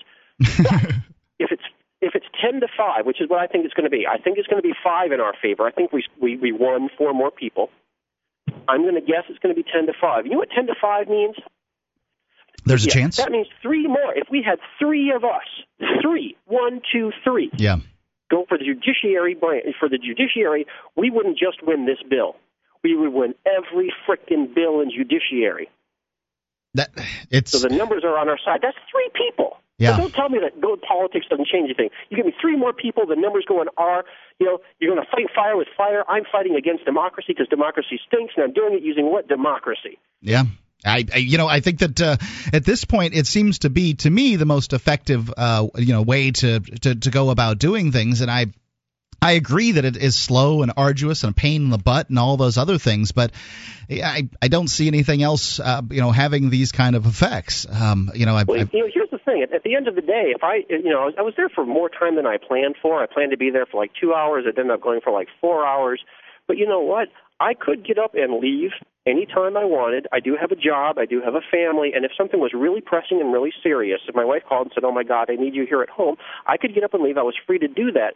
Nobody had to be nailed to a tree. Nobody had to go to jail. Mm-hmm. And yet, sometimes on these issues, we win. Yeah, but now, speaking of losing, wasn't there a terrible vote for homeschooling yesterday? And can you explain that a little bit more? I don't know anything about it. Terrible? No, it was a great vote. It was a terrible idea of a bill. It was, every 2 years, the people who think that they can do a better job of educating your kids than you can put up more homeschooling regulation. They try to do the slippery slope. They try to get away with what they think they can get away with that time. And in this particular case, the homeschooling legislation came out of committee inexpedient to legislate, and the whole House overwhelmingly agreed with the committee, as they typically do, and that particular proposed piece of legislation is dead and is not coming back for at least another year, thank God. Now, I thought that I heard that it got passed. I mean, am I just wrong there, or am I confused? Maybe we're talking about 2 different bills. I know there was at least one really big, really bad homeschooling bill that I was particularly interested in, and that one did die the death that it deserved. Oh, and here's an interesting thing. When we're talking about big issues that get libertarians motivated, there's this whole issue with a gun ban in the state house that's got people all upset. Yes, let's talk about that. Well, I happen to see, because, we have legislators that are, in fact, Free State Project members. So we have our people on the inside. Remember how important that is? Yes. And also, we have our people who, frankly, are friends with some of the big bad statists, not because they believe everything that the statists believe, but because at least they get along and aren't yelling in each other's faces. Right. Anyways, I don't know what the backroom dealing was on this. I don't know what happened, but the majority leader of the House of Representatives and the deputy majority leader sent a sort of formal email, a formal request to the relevant committees, requesting that they reconsider this new ban that they put in place. Now, the ban was put in place basically without the legislator voting on it. It was just kind of a rule that somebody decided to slide through and was voted on a committee or something like that, and that's how it got through. The committee was actually the Joint Facilities Committee, so it's a committee of conference, I guess, sort of. You could think of there's members of the House, members of the state Senate, and they are in charge of basically mowing the lawn and keeping the lights on. And they decided that one of the things they were going to sneak in, the week before Christmas, was a ban on firearms, knives, pepper spray, deadly items or whatever they call them. And basically, they have failed at the legislative process in previous cycles. They've had bills up in the past to try to do this. There was a 10-year ban on firearms in the State House. That was overturned several years ago, and, they've failed since then. Pretty handily, we defeated their efforts to ban weapons in the State House since then. So, of course, a backdoor committee is really, in the dead of night, their only hope at this point. And, they snuck it in, and Dennis can tell you more about what happened yesterday. Well, and Andy likes to talk about the technology, the tools of politics, and it's so true. And we're so fortunate, again, in New Hampshire to be not just doing this for the first time. I mean, it's first time for many of us who are new here, but we're getting trained up by people who are libertarians, who've been in the state house for 20 years fighting these battles, yes, who know all about how to use these tools effectively. So, some of these folks gave me the tools that I use, which is, and here's an instructive example. When they do something like that, one of these committees in the dead of night things, this is where, if you're on the inside, you can, basically by which I mean if you're friendly to these people and not out in the streets burning your bra yelling at them, you can go and you can say to them and their friends, the other people who you say, look, I agree with you on the marijuana issue, you Democrats and so forth. I agree with you. I'm with you on so many issues, and I got to say, how stupid were the people that you elected?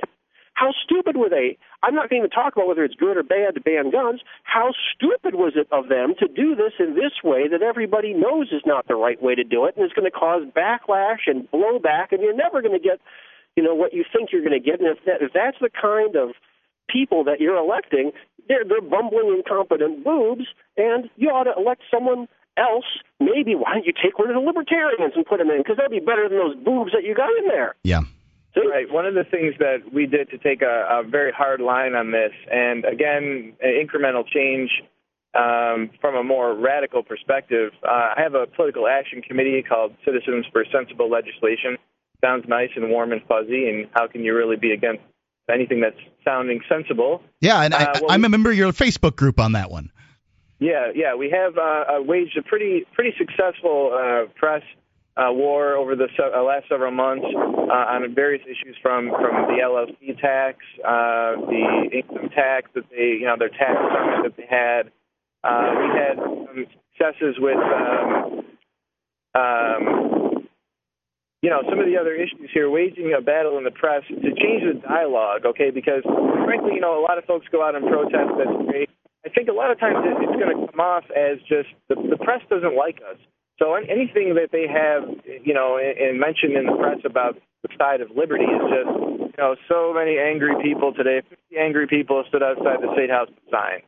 Well, if we have press releases, then I specifically called out Terry Norelli and Maggie Hassan, the House and Senate leadership of the Democratic Party. I called them a rogues gallery of the worst offenders of liberty in the state and used, harsh language. And now we're at a point of critical mass where not only are we getting significant press coverage, but we are getting press coverage building off of that, where now they're mentioning our PAC and our efforts without even having to put out a current press release. You know what I mean? So it's kind of gaining a critical mass stage here.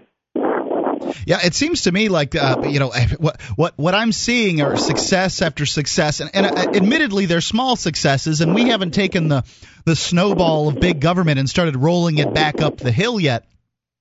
But we have slowed that big old snowball down here in New Hampshire, and that snowball isn't as big as it is in, every other state of the union and every other country on the planet. I mean, I suppose there are other places where one's more free, but the technology isn't very high there. So, one kind of has to rate how free is free if you don't have running water. But I think we're having a lot of success in the area of politics, and I like to tout it as much as I possibly can, and that's why I'm having you guys on. Yeah, we are actually throwing snowballs down the hill now. We're at the stage where we have our own organs of propaganda, so to speak, propaganda about liberty, and talking about our issues and our talking points and putting our message out there aggressively. Not only on the defense, reacting to issues that the Democrats and Republicans are putting forward, but we're really being offensive, pushing our issues. So I think, we're getting towards the top of the hill where we can start rolling rocks down at people. So, Dennis, what do you think? Do you see any bills for liberty out there in the near future? Oh yeah, with the Liberty Alliance and with, again, having our people on the inside, there are so many pro-liberty bills being put forward. And one of the things that, I've certainly learned When you're libertarians, you need to understand you're in the minority. You're a desperate minority. So if you say, you got to do this or we'll vote you out, you're talking out your butt because you're not going to, because you're in the minority. So what you have to be able to do, frankly, is to pick your battles and find what's the issue that is the biggest value of the very few issues that we can focus real, serious attention on. What are the ones that are the biggest strategic value that we think we got a shot that we can win?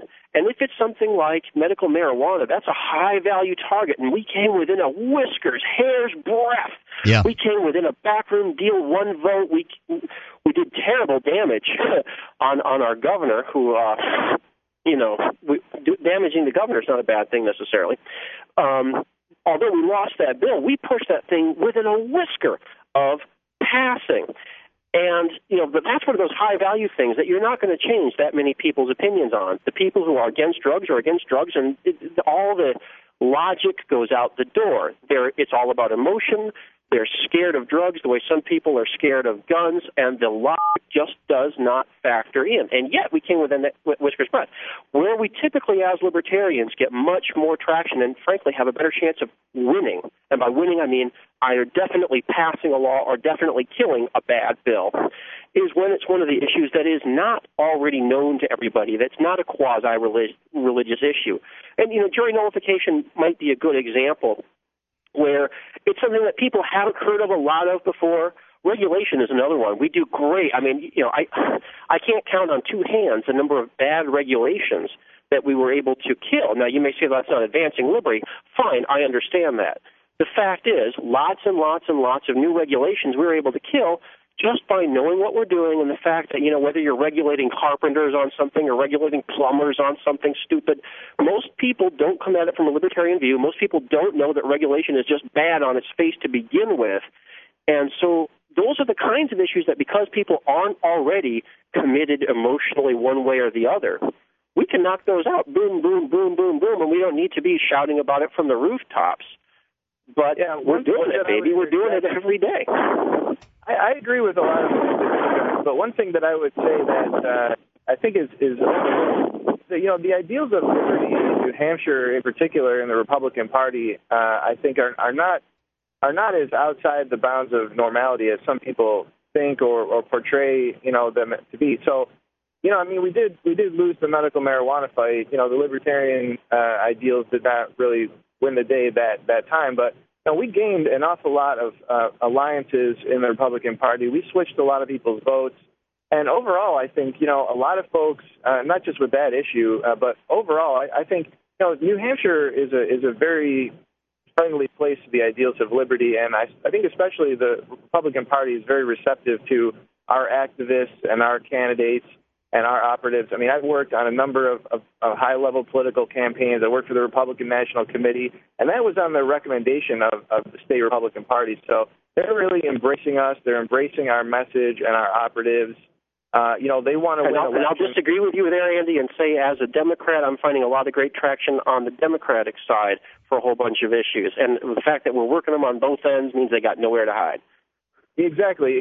We're going to squeeze from both ends and end up somewhere in the middle. And I think that's very powerful. Like I said, the ideas of liberty in New Hampshire, I think maybe in particular, and that's something we can work on at a more national level over the coming years. But one of the things that we've had really good successes is just changing the tone of the debate to a more liberty friendly message. And I think it's very careful to look at the timeline of social change.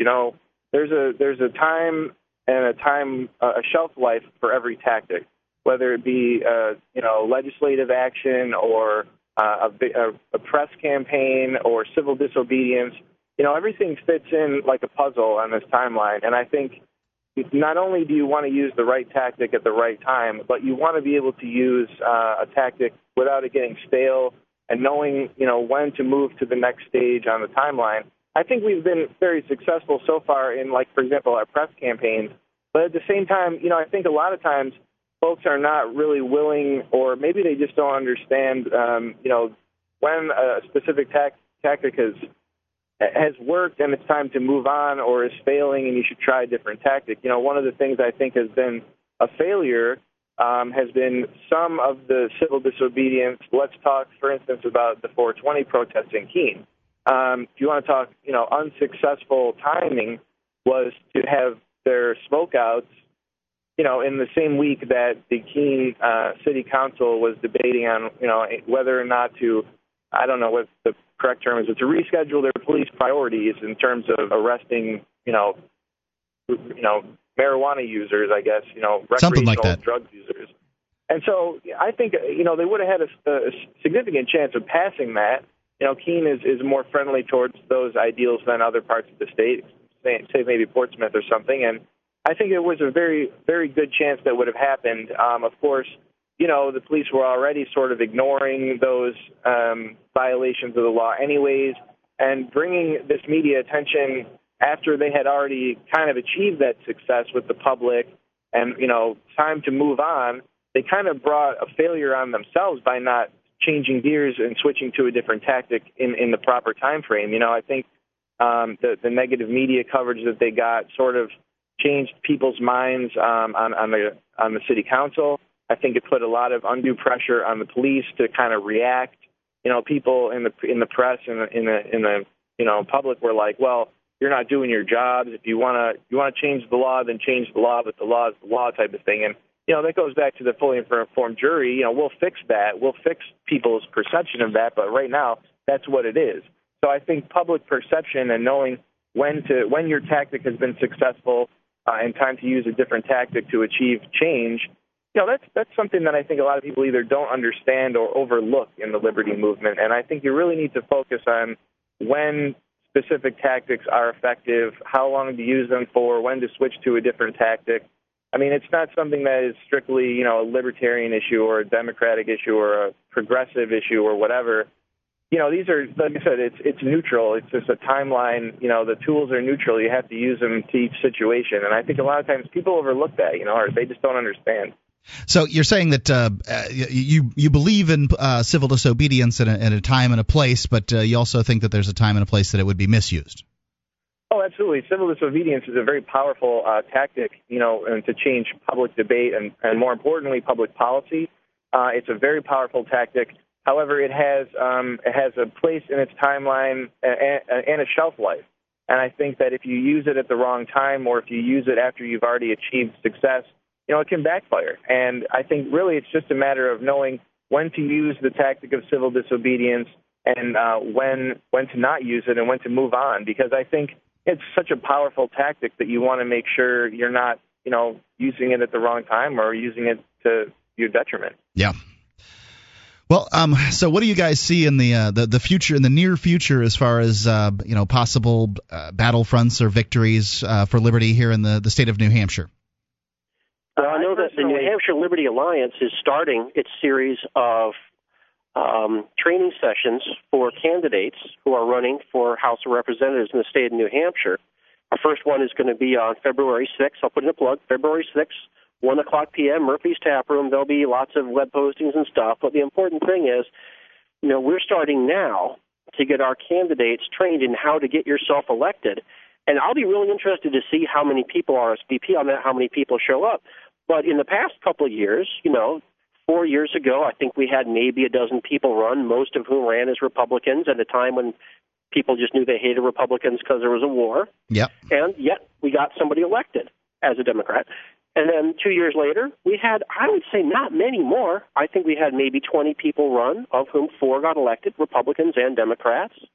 And I fully expect, and those are new people, like, new movers to the state, I fully expect this time to have more than 20 people run. And, the fact is, more of our people run as Republicans than run as Democrats, despite what I like to tell them. And the fact is, I think that the numbers are going to keep increasing, and it's not just about how many votes you have, it's about how many people you have spreading that liberty message on the inside, infecting the rest of the legislature. So what's my prediction? Well, as Muhammad Ali said, for the statists, my prediction is pain. That's awesome. Yeah, I would complement that by saying that, more importantly, I think for the long term, one of the things that, for example, my action committee is focusing on is really trying to change the debate using a pro-liberty message to attack really bad legislators in the press. We're also organizing activists to go to targeted doors in the districts where bad legislators are, to hit them on issues that are important to us, put our message out there on the street that complements our message in the press, and really just over the long term kind of pull the debate back towards the top of the Nolan chart. We want to pull people towards liberty, not just inside the State House, but really, we want to control the whole discussion, frankly. I think a lot of times the problem is, nobody talks about our issues. How come every time I read the paper, they're missing the point? I think is a lot of the problem. So we're going to put our message out there to the press. We're going to complement that with candidates. And, I look forward to the citizen activism that the NHLA has on tap for this year. So each of you plug your organization real quick. So that if I got to go, but I want to make sure that if people are listening, they think that what you're talking about sounds like their kind of gig, that they get an opportunity to get a hold of you. Andy? Citizens for Sensible Legislation. It's www.cslnh.org. And you can read some of our press releases and sign up for our mailing list. Dennis? nhliberty.org. It is the one. Well, great. And Dennis, I will be working on bills again this year for the NHLA, and I appreciate all that you guys do over there. And thank you for the interview. Hey, thanks for the opportunity, Mark. Dennis, thank you. Always a pleasure. Thank you, Andy. Thanks, guys. Attention, all active duty members and veterans of the U.S. military. Your proud service to your country entitles you with the right to participate in special VA loan programs with benefits not available to the general public, like the ability to purchase a new home with no down payment or mortgage insurance, or refi with cash out, up to 100% of your present home equity with less strict credit criteria. You are entitled to these benefits. Review them online at varadio.com. This is Tim Lewis from iFreedom Direct and a veteran of Operation Iraqi Freedom. I want you to know that as a member or veteran of the United States military, you've earned special rights and privileges.